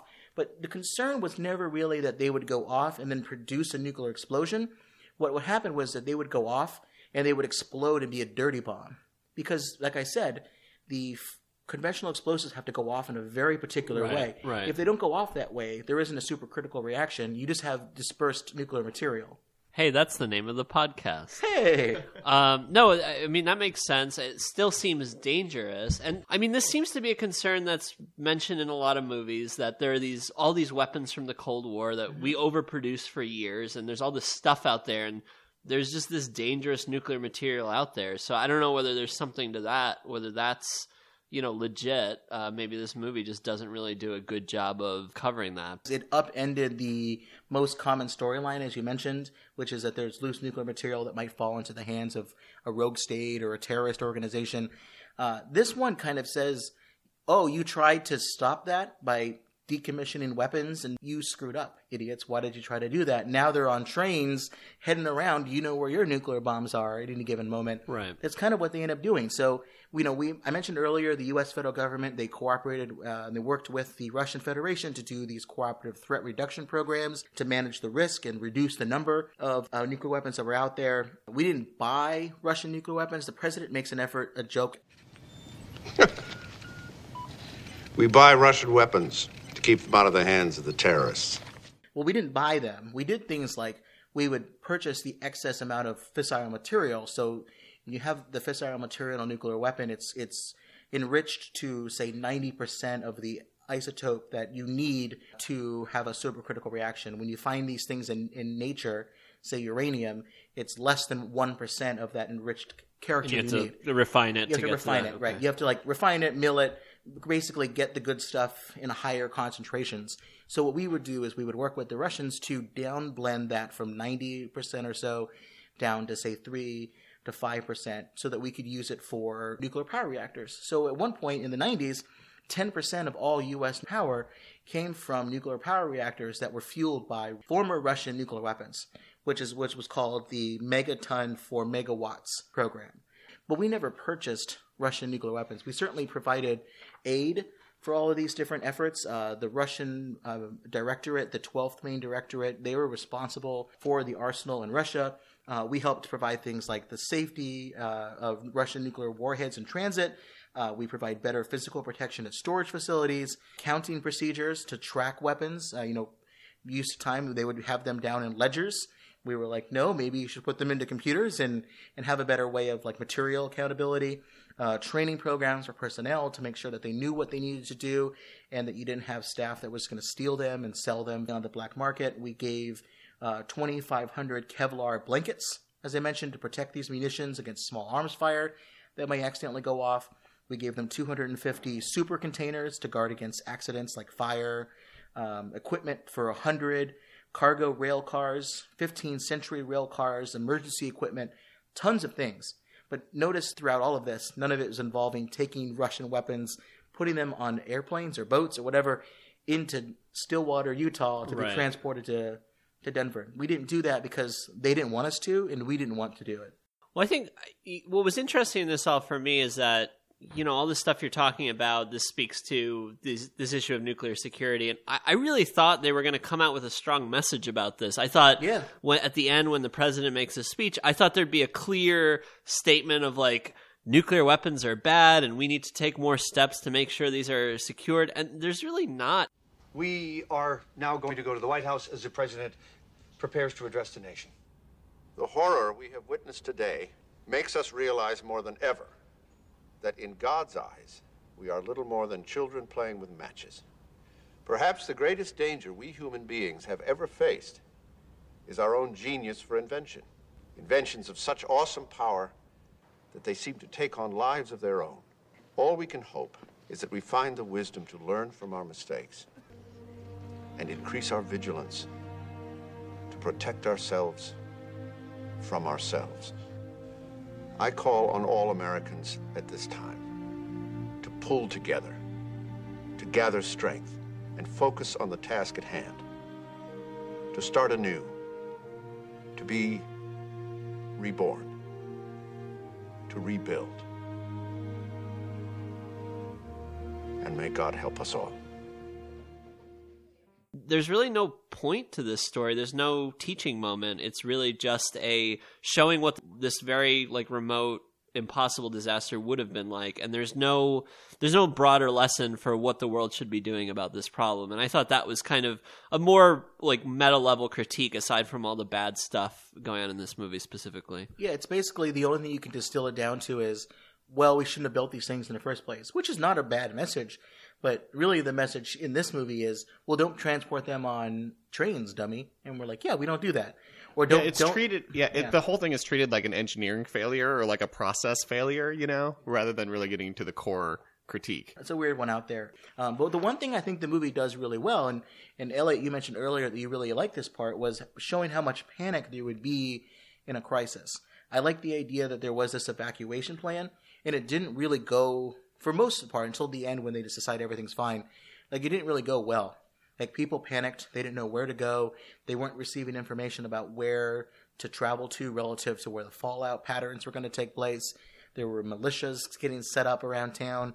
The cops didn't have enough guns to handle the heavy artillery that these militia people had. You've got a Con Air situation with the inmates running the asylum. So all this stuff happens. And I think that's a pretty good representation of what the panic would be like in a crisis like this, both before the bomb goes off and then after. Well, and two, you see the characters kind of struggle with what to do because, and I think about this a lot. If there was a big event, you wouldn't necessarily be able to contact your loved ones easily. You wouldn't know where to meet, and that's why maybe it's a good idea to have that kind of plan in place. Right. All that's my family has a plan of where we would go to in the event of anything, whether it's chemical attack, which I think is likely situation, more likely than a nuclear bomb going off, but all of those things you kind of want to know where to go to because your phones aren't going to work. Right. Yeah. Exactly. And I think you can kind of see them. There's no clarity. At one point, Seeger's wife Megan, she goes down to this parking garage to seek shelter, but then decides last minute, no, I'm going to go out and chance it and save. Well, pardon the pun, chance. Yeah. But I just think. I think it's interesting. I don't think it was explored very well, though, in that it wasn't clear what the impact was going to be. What was the fallout going to do? How was that going to kill people? I was really unclear as to why they were evacuating east to Kansas if they were saying the winds were going east and we're going to blow the fallout east. Wouldn't you go south to Colorado Springs or something? Maybe that information wasn't getting out to people. I think to a degree, Nest is terrific. The group people that would respond to this have a lot of plans and they're very smart. But when you're in a situation like this, it's like the old Mike Tyson saying that I keep repeating on the podcast: is you go into a boxing match with a plan and it falls apart when you get punched in the face. This is kind of what ends up happening here, and you have civil defense procedures essentially falling apart. So, and I think another thing that they didn't really get into, but in real life, if this happened, there would be a tension for the government, for the people in control with the information. Mm-hmm. Is the public, how much information is the public owed? Does the public have the right to all the information about what's going on, what the risks are, that kind of thing? I think you certainly would want that, but there's also, a risk of kind of starting a panic. Because you don't know, obviously, a priori in a real situation, is it actually going to go off or not? And will it help people to be told there's a bomb and then they all try to leave, or do they just need to know there's an evacuation? Stay inside your house if something's happening, or evacuate. Or evacuate, whatever the plans are, but maybe not. Oh my God, it's a nuclear bomb coming down the mountain. So what? Coming down the mountain, the bomb will come. When it comes. So there is an idea. So evacuations were actually a very controversial idea during the Cold War for civil defense. So there's one train of thought. Sorry. That says you can have evacuations in the middle of a crisis. You evacuate your major cities, and then therefore there no longer are valued targets for the Russians to attack us, because our cities are evacuated. Therefore, our threats to you are more reasonable because you have less of an ability to inflict damage upon us. Right. So that's one idea. But it's also incredibly difficult to evacuate a city that quickly. You can see some cities like New York and D.C. very difficult to evacuate because New York is, it's an island. Manhattan, at least, is an island. There's not many ways to get out of the city. D.C., there's a giant river and only a few bridges. You'd have to go north into Maryland, which is right in Maryland. There's also additional targets for people to be able to be hit. So it's hard to evacuate people that quickly. But places, funny enough, Houston, I know we have some friends in Houston. Houston is rated one of the best places to evacuate from because it's just of the barbecue. That would keep people in the city. Okay. It's because it's so wide and expansive. There's lots of exits to get out of the city. I know Houston has been going through a lot of troubles with the floods last year, right, and the hurricanes. But back in the Cold War, they thought that Houston was an example of a city that you could evacuate from. But there's also an idea that FEMA, actually, according to a 2010 guideline in a document called Planning Guidance for Response to a Nuclear Detonation, they don't like what they call self-evacuations, because self-evacuations may use information that's either not really well informed, it could be very spontaneous. You see people like Kristen Davis in her character, she just decides to drive into a parking garage and then drive out of it. Well, I'm going to go this way because that's where everybody else is going. Like, these decisions may complicate first response in the event of a disaster, because then you end up having cities with roads that are all completely blocked off. FEMA encourages people until they're told to evacuate during a certain route to stay shelter in place, to stay, out of the major roads and all of those stuff. You should try to avoid that as much as possible. And once you decide to do this, you should go a particular route. And they're telling local first responders, hey, people are probably going to ignore that information because they're going to want to get out. So you need to make sure you have support that you can offer, which is, all right, if you're going to evacuate, here's the places to go to. You need to make sure you have, they literally say, public reception centers, medical treatment, decontamination instructions, stuff that we see at the end of the movie very briefly. We see that. So that's what FEMA does recommend, but they certainly don't recommend people to evacuate until they're told. And I would say the public in this movie are definitely getting different pieces of advice. So that's all the nuke stuff that we have for this. I think the movie wasn't great. The nuke stuff was very nonsensical. I like to break this up a little bit. Before we move on to our parking lot movie discussion, I've got a game for you all. You want to play a quick game? Yes. All right. Yeah, let's do it. Shall we play a game? So the game I've got for us today is called Accident Prone. So we have a train accident in this movie. We've had nuclear accidents in real life. The movie decides to combine these two things, but most of the time they're separate. So what I have here, I'm going to give you the name of an accident, which may be the name of the city. It might be, something called, like, for example, Chernobyl. And you have to tell me whether or not it is a nuclear accident or a train accident. Okay. They have very similar sounding names. I have 15 of these. So the first person, whoever gets the most right answers, will win 2 prizes. I have 2 cards here from my deck of nuclear weapon cards, like trading cards. I have one that is a blast effect on a blimp. So you see a blimp. Turns out nuclear bombs cause blimps to crash. So that reminds me of the Hindenburg accident. Or ready to launch, which is a Titan II missile. So Gabe might like this one because of the First Contact episode that we did. There was also a famous accident with a Titan II missile. So you can pick one of those 2 things. I have a model train that I picked up on a high-speed rail train in China. So a correct answer will hear this.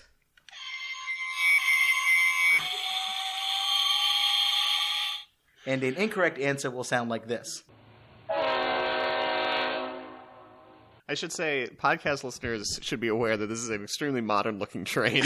They put a sound effect from, I think the Disney mountain ride. Yeah. Extremely old-timey. This is a really nice train. This was from the train from Beijing to Qingdao, where we toured the Qingdao Brewery, and also a nuclear power plant in the area.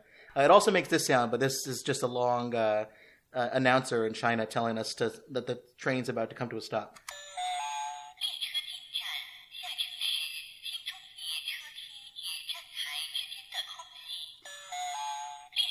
It keeps going. So not great for podcasting, but the other one will be good for this other one because they can push a button. All right, so if you get it right, you get a point. If you get it wrong, negative point. So make sure to not just guess because you'll be in trouble. All right, first one here. called the Awash accident from 1985. Train or nuclear? Gabe. All right, what do you got? Train accident.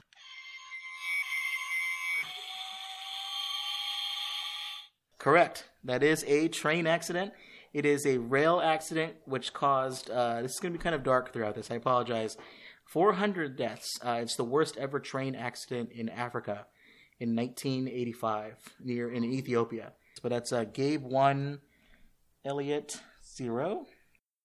Okay, I feel like you kind of put a point on that wasn't necessary. We're just getting started here. All right, number 2, the Goldsboro incident, 1961. Nuclear or train? Elliot, nuclear.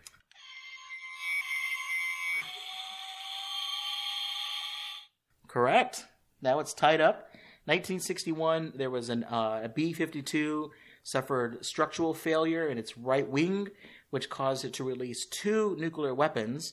One landed safely with little damage. The second fell free and broke apart near Goldsboro, North Carolina. Some of the uranium from that weapon was never recovered. And while there was no radiological contamination that they found, a number of safety measures, like say there was 5 safety measures that stopped the bomb from going off, 4 of them failed.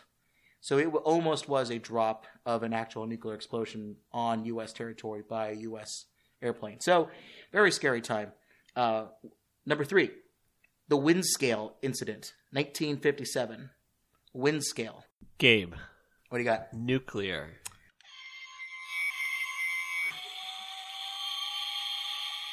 Perfect record for everybody so far. I thought that one's going to sound like a train. It was Britain's first nuclear reactor. A graphite core caught fire for 2 days, and it released some pretty nasty stuff into the air. And it gave Gabe a point. So now it's 2-1. Number 4, the Baku fire from 1995. Train or nuke? Elliot, train.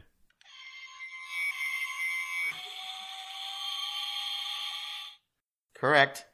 The Baku metro fire broke out in the subway system of Baku in Azerbaijan, and it was a pretty big fire caused by an electrical malfunction. So it's 2-2. The Balvano incident. Gabe, nuclear.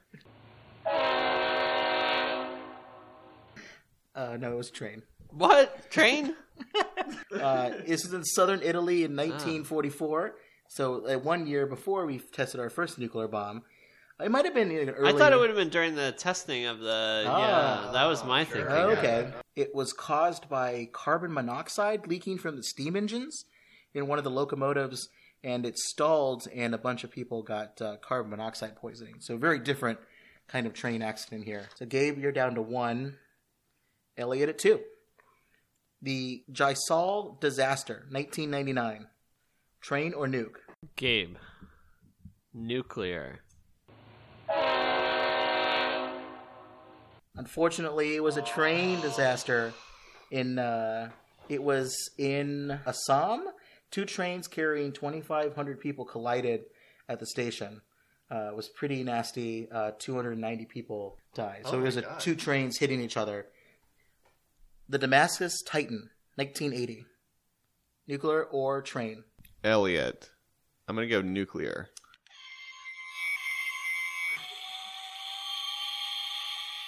That was correct. That was the one I referred to a little bit earlier.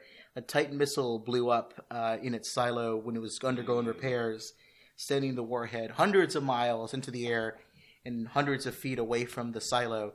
Fortunately, the warhead was intact, but it was pretty close to going off there. So now Elliot has a commanding 3-1 lead. Yeah, this is a train wreck of its own in the making. Well, you have a long distance to travel here. The next one is 3 Mile Island.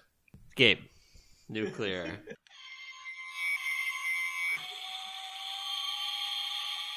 Correct. I was hoping you would have that one so you can earn yourself yes, back to 0.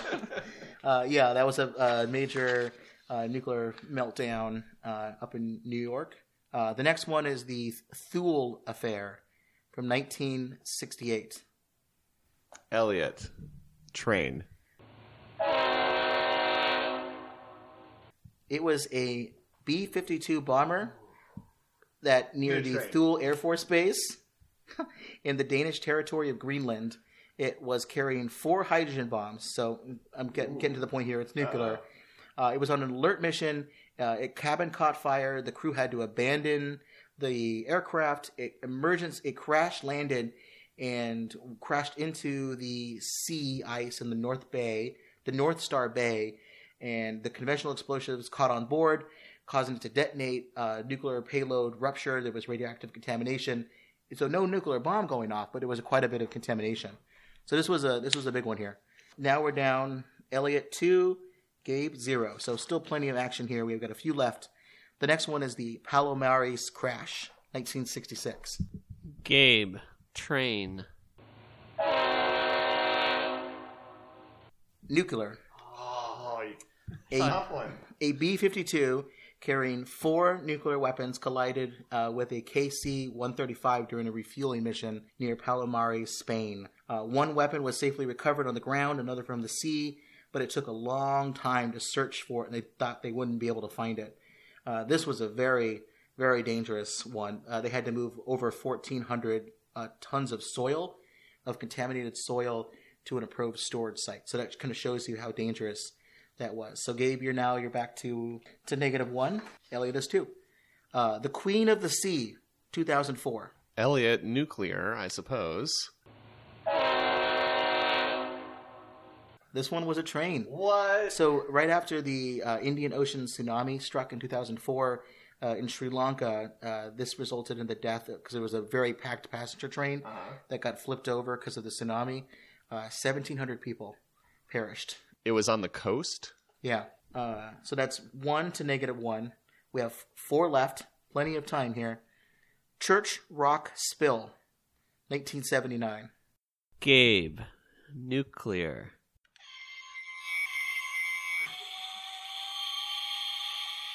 Correct. Finally. I tried to hide that one with a spill. It was a uranium mill that was had an accident in New Mexico in 1979. A bunch of the uranium millings got mixed with some water in a river, and a bunch of the contaminants traveled downstream. So pretty nasty stuff.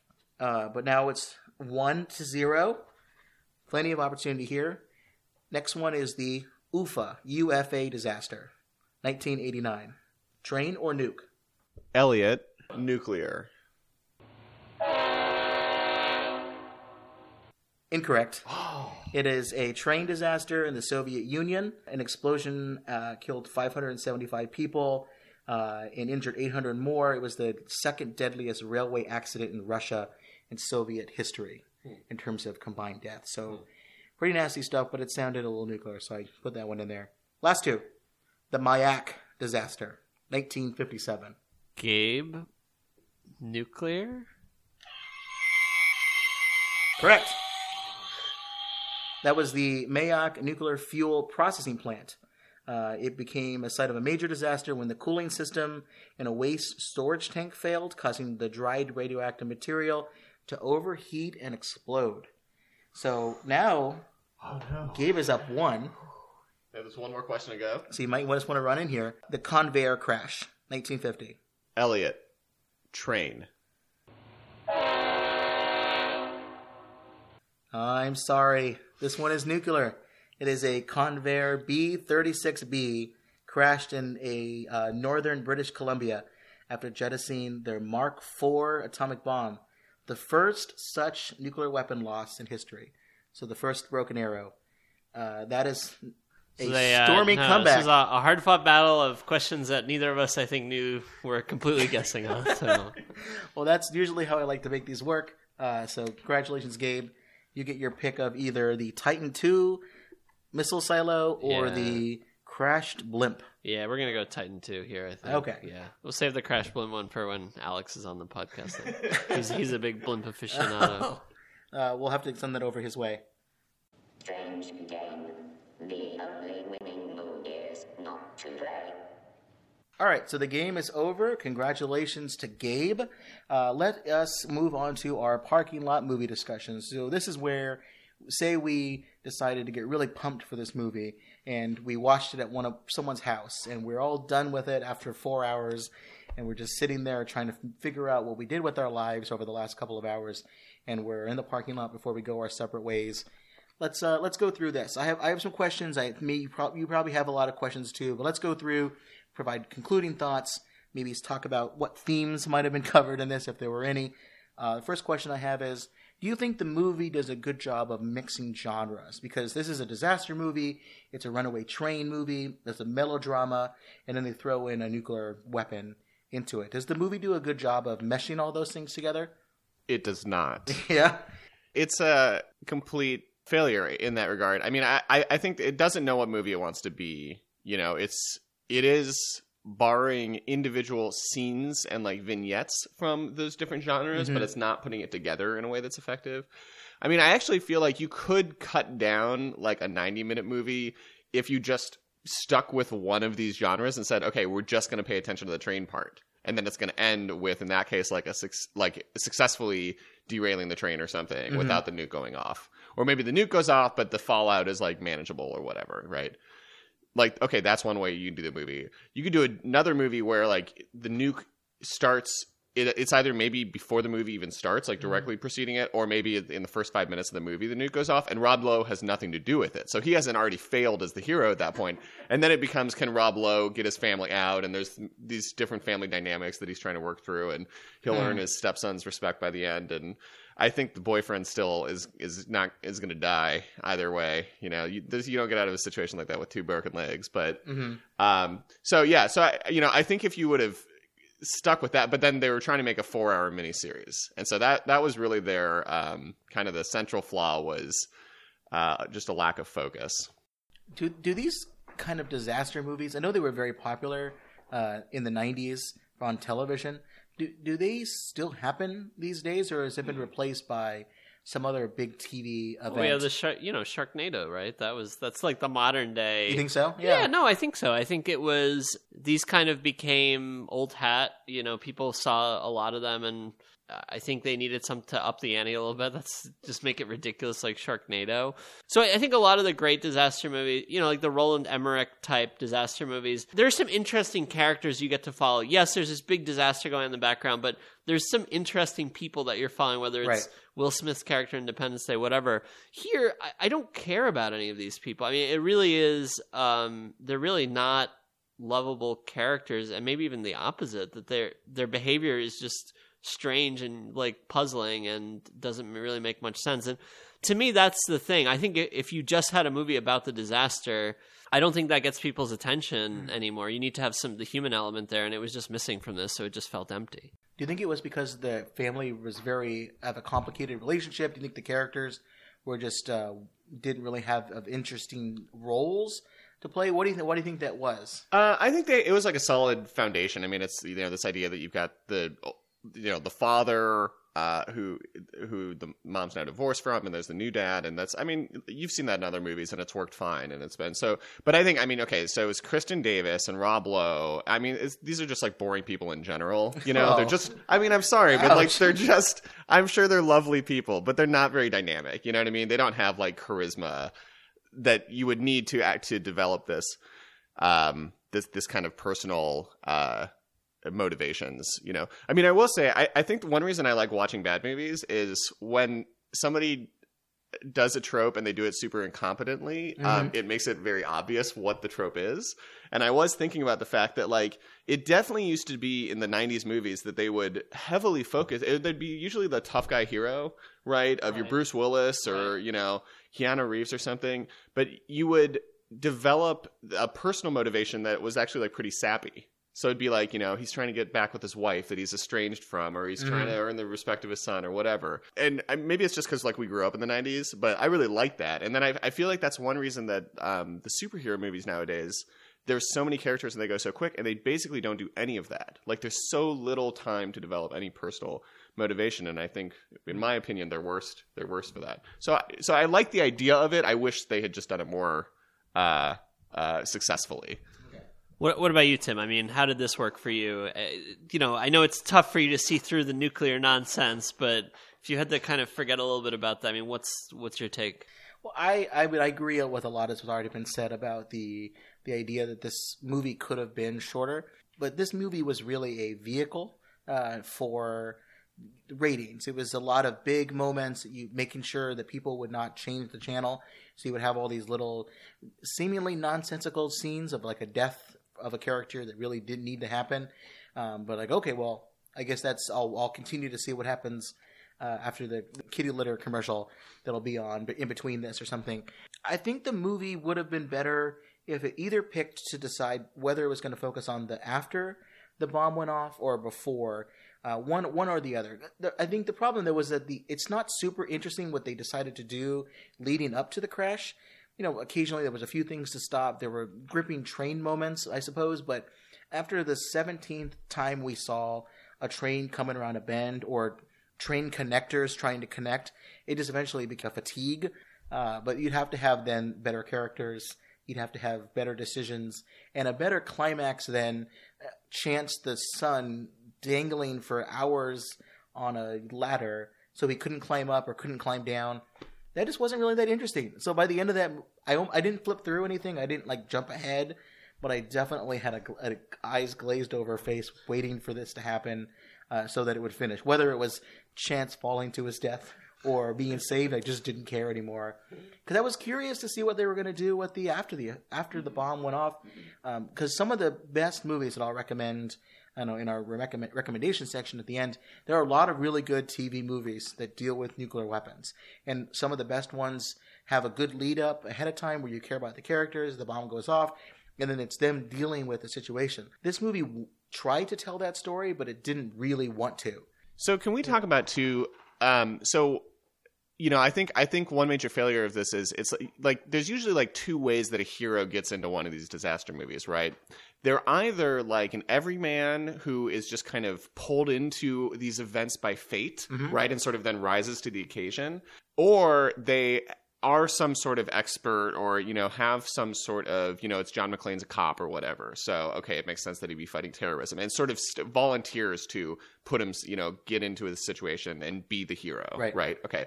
In this case, I feel like the Rob Lowe character, it's just like, this is such like male privilege that you don't have the second category. Like you don't have the training or the knowledge or the skills or anything to really add to this. There's already 6 people on the train who this is their profession, is like running trains, right? And you're just kind of like hopping off the helicopter as if you're going to be able to freaking do anything about it. And then the movie treats it as if he's a hero too. There's like this scene where the TV news is saying like, go, what's his name, Seeger? Yeah. Go, Seeger, go.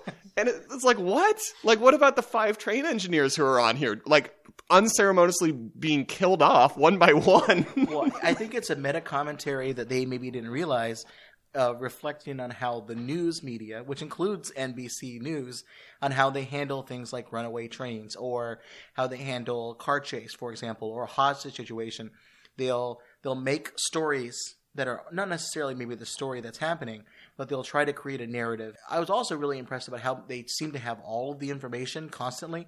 They knew like who Bradshaw Disposal was. They knew all of the details. All that stuff got released.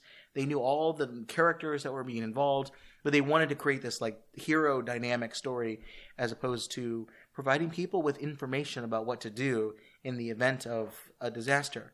That's really the good stuff. You get that information and you tell them, hey, go this way, or shelter in place. That kind of stuff that would be interesting. That's not like the car chase side, the gripping horse race.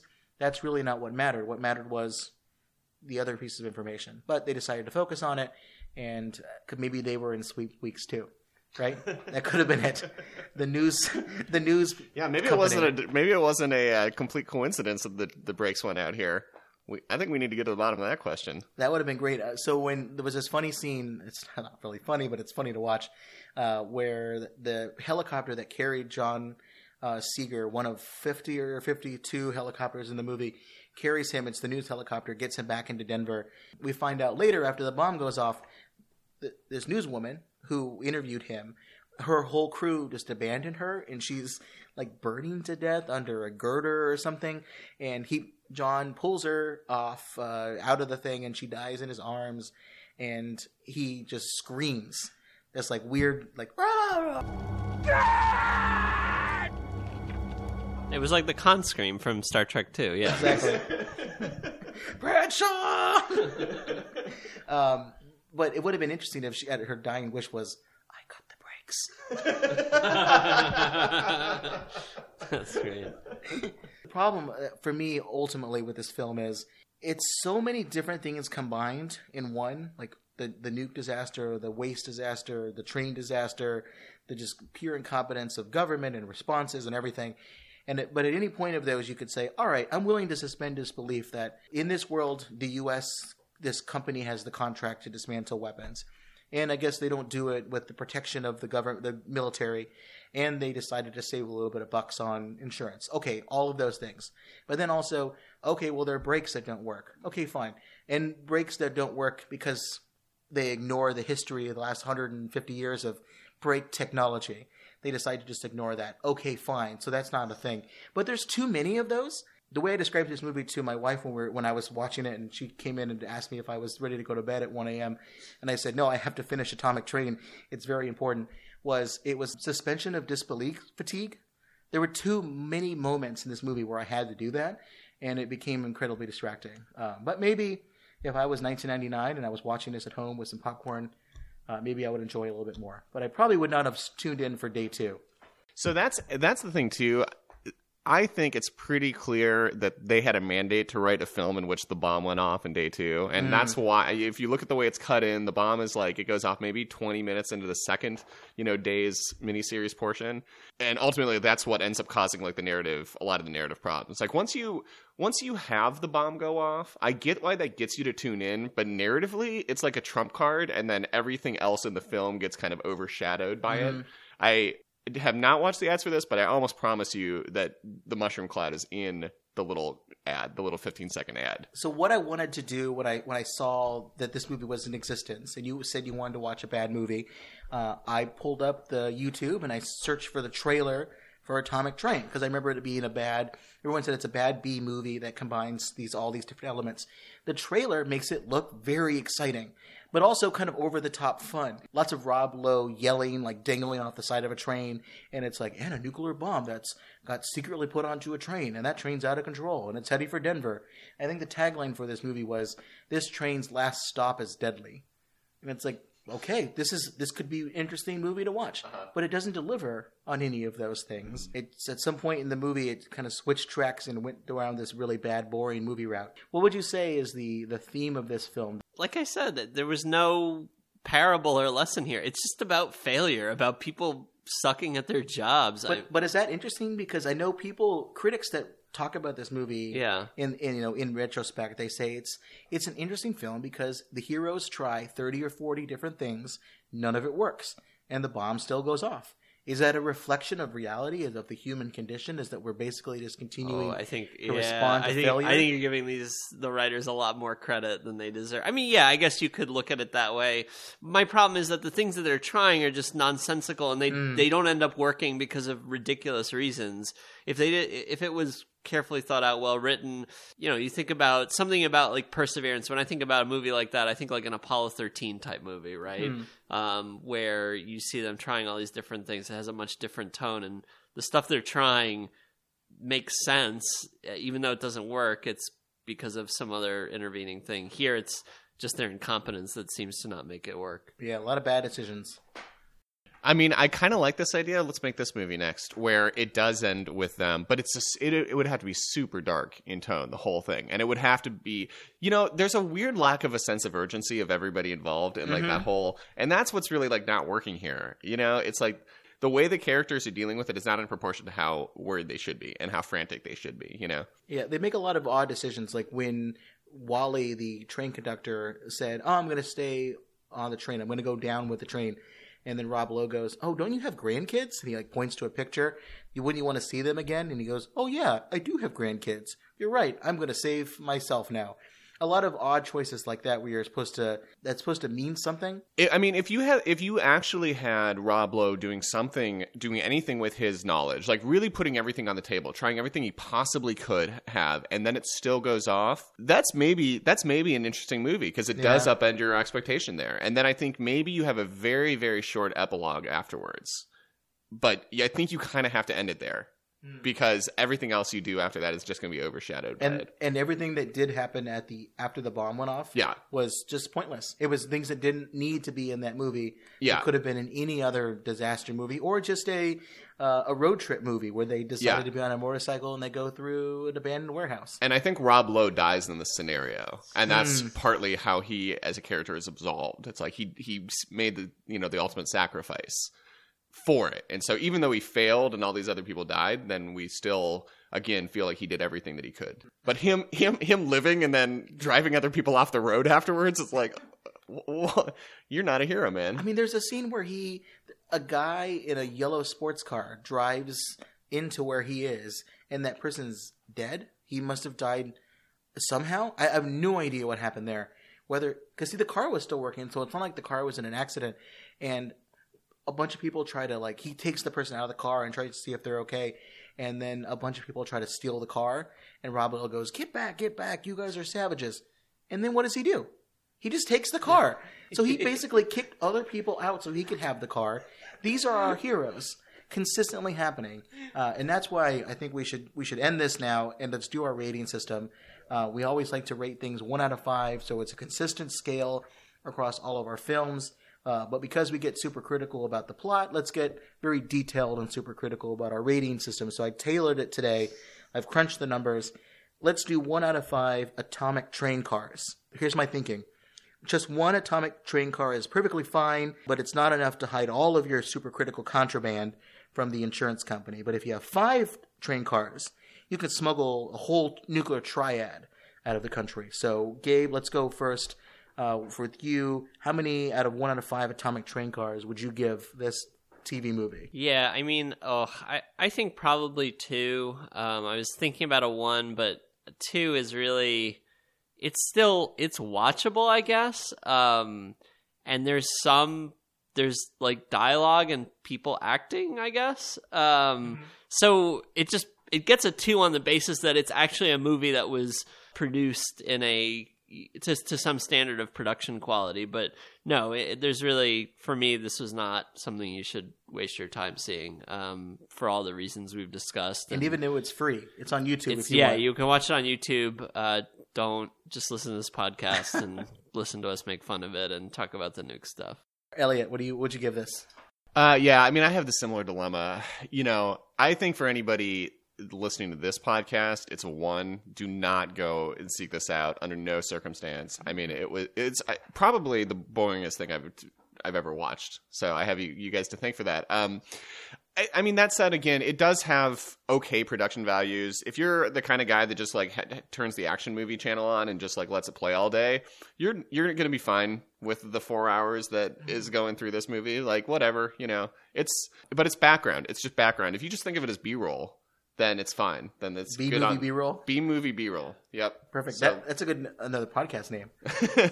I would also give this a 2. Similar with Gabe is that, it's a film where there are some scenes that are well done. Every actor in this movie, except for maybe Chance, is a big name actor, or at least was and became one. You have the daughter, Grace, Mina Cervoni, you have Kristen Davis, you have Rob Lowe, you've got the president, you have everybody at this movie is filled with great character actors. The military guy is the same military guy from Twin Peaks, basically playing the same character. Everybody in this movie, Esai Morales, they're all really good in other things.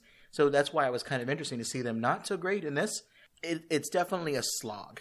It's hard to get through. It's way too long. So I'm just going to still give this a 2. I would not go as far as to say, don't watch it, but I would definitely say watch it and maybe make ample use of the fast forward button. You see a scene you don't like, don't worry about it. It's not important. Don't worry about it. Keep going with it. You'll be perfectly fine. So let's move on to things that we would recommend people to watch or read or enjoy. If you like this movie, good for you. Here's some other things like it.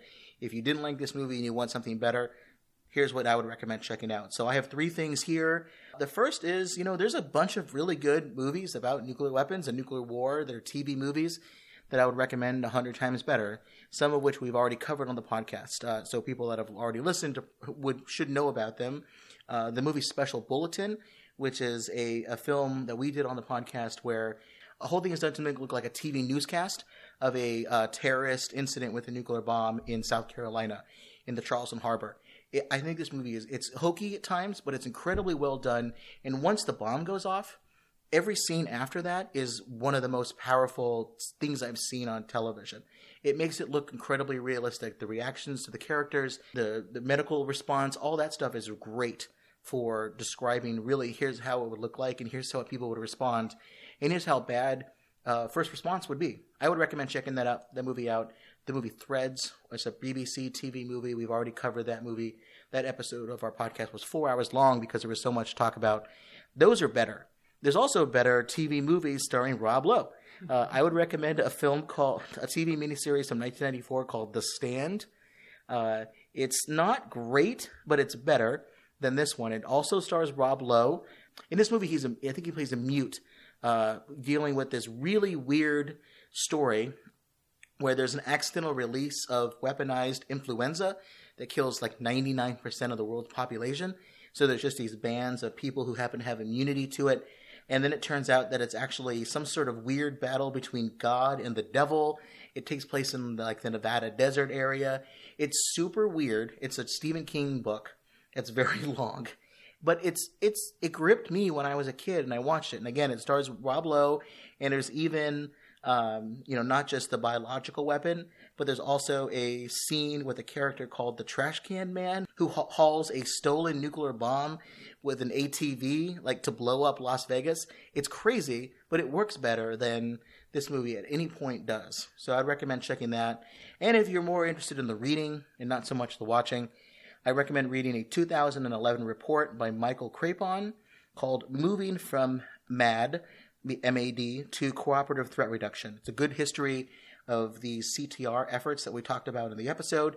It tells us how we got it right and what we did to avoid things like contractors bringing nukes on trains in the United States. We did things better than the film did. So that's kind of what I would recommend to check out. Gabe, Elliot, anything you want people to watch instead? I would recommend if you want to see sort of what's a better version of this movie. You mentioned the disaster side. On the train side, there's a 2010 movie, Unstoppable, with Denzel Washington and Chris Pine, and it's based on that real life Ohio train accident that I was mentioning earlier. And so it goes through a lot of the similar plot points for the can we stop the train kind of portion.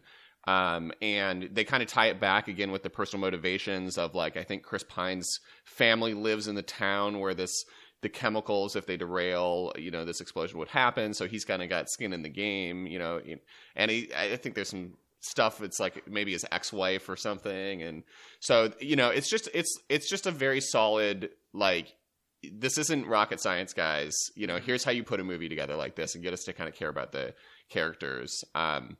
And then it kind of stops in the right place. I mean, I won't spoil the ending on it, but it doesn't. It knows when to end it. So again, that was Unstoppable from 2010. All right, so that's great. Thanks, Elliot, for that, and thanks for coming on the podcast. Sorry it was under these circumstances, but if you enjoyed your time here, we'll have you back. Maybe we'll do a good bad movie as opposed to just this awful one. That sounds great. Thanks for having me. You don't have a Twitter or anything, right? Or anything you want to describe? I've got an HBO special coming out. I'm going to be on an episode of Modern Family.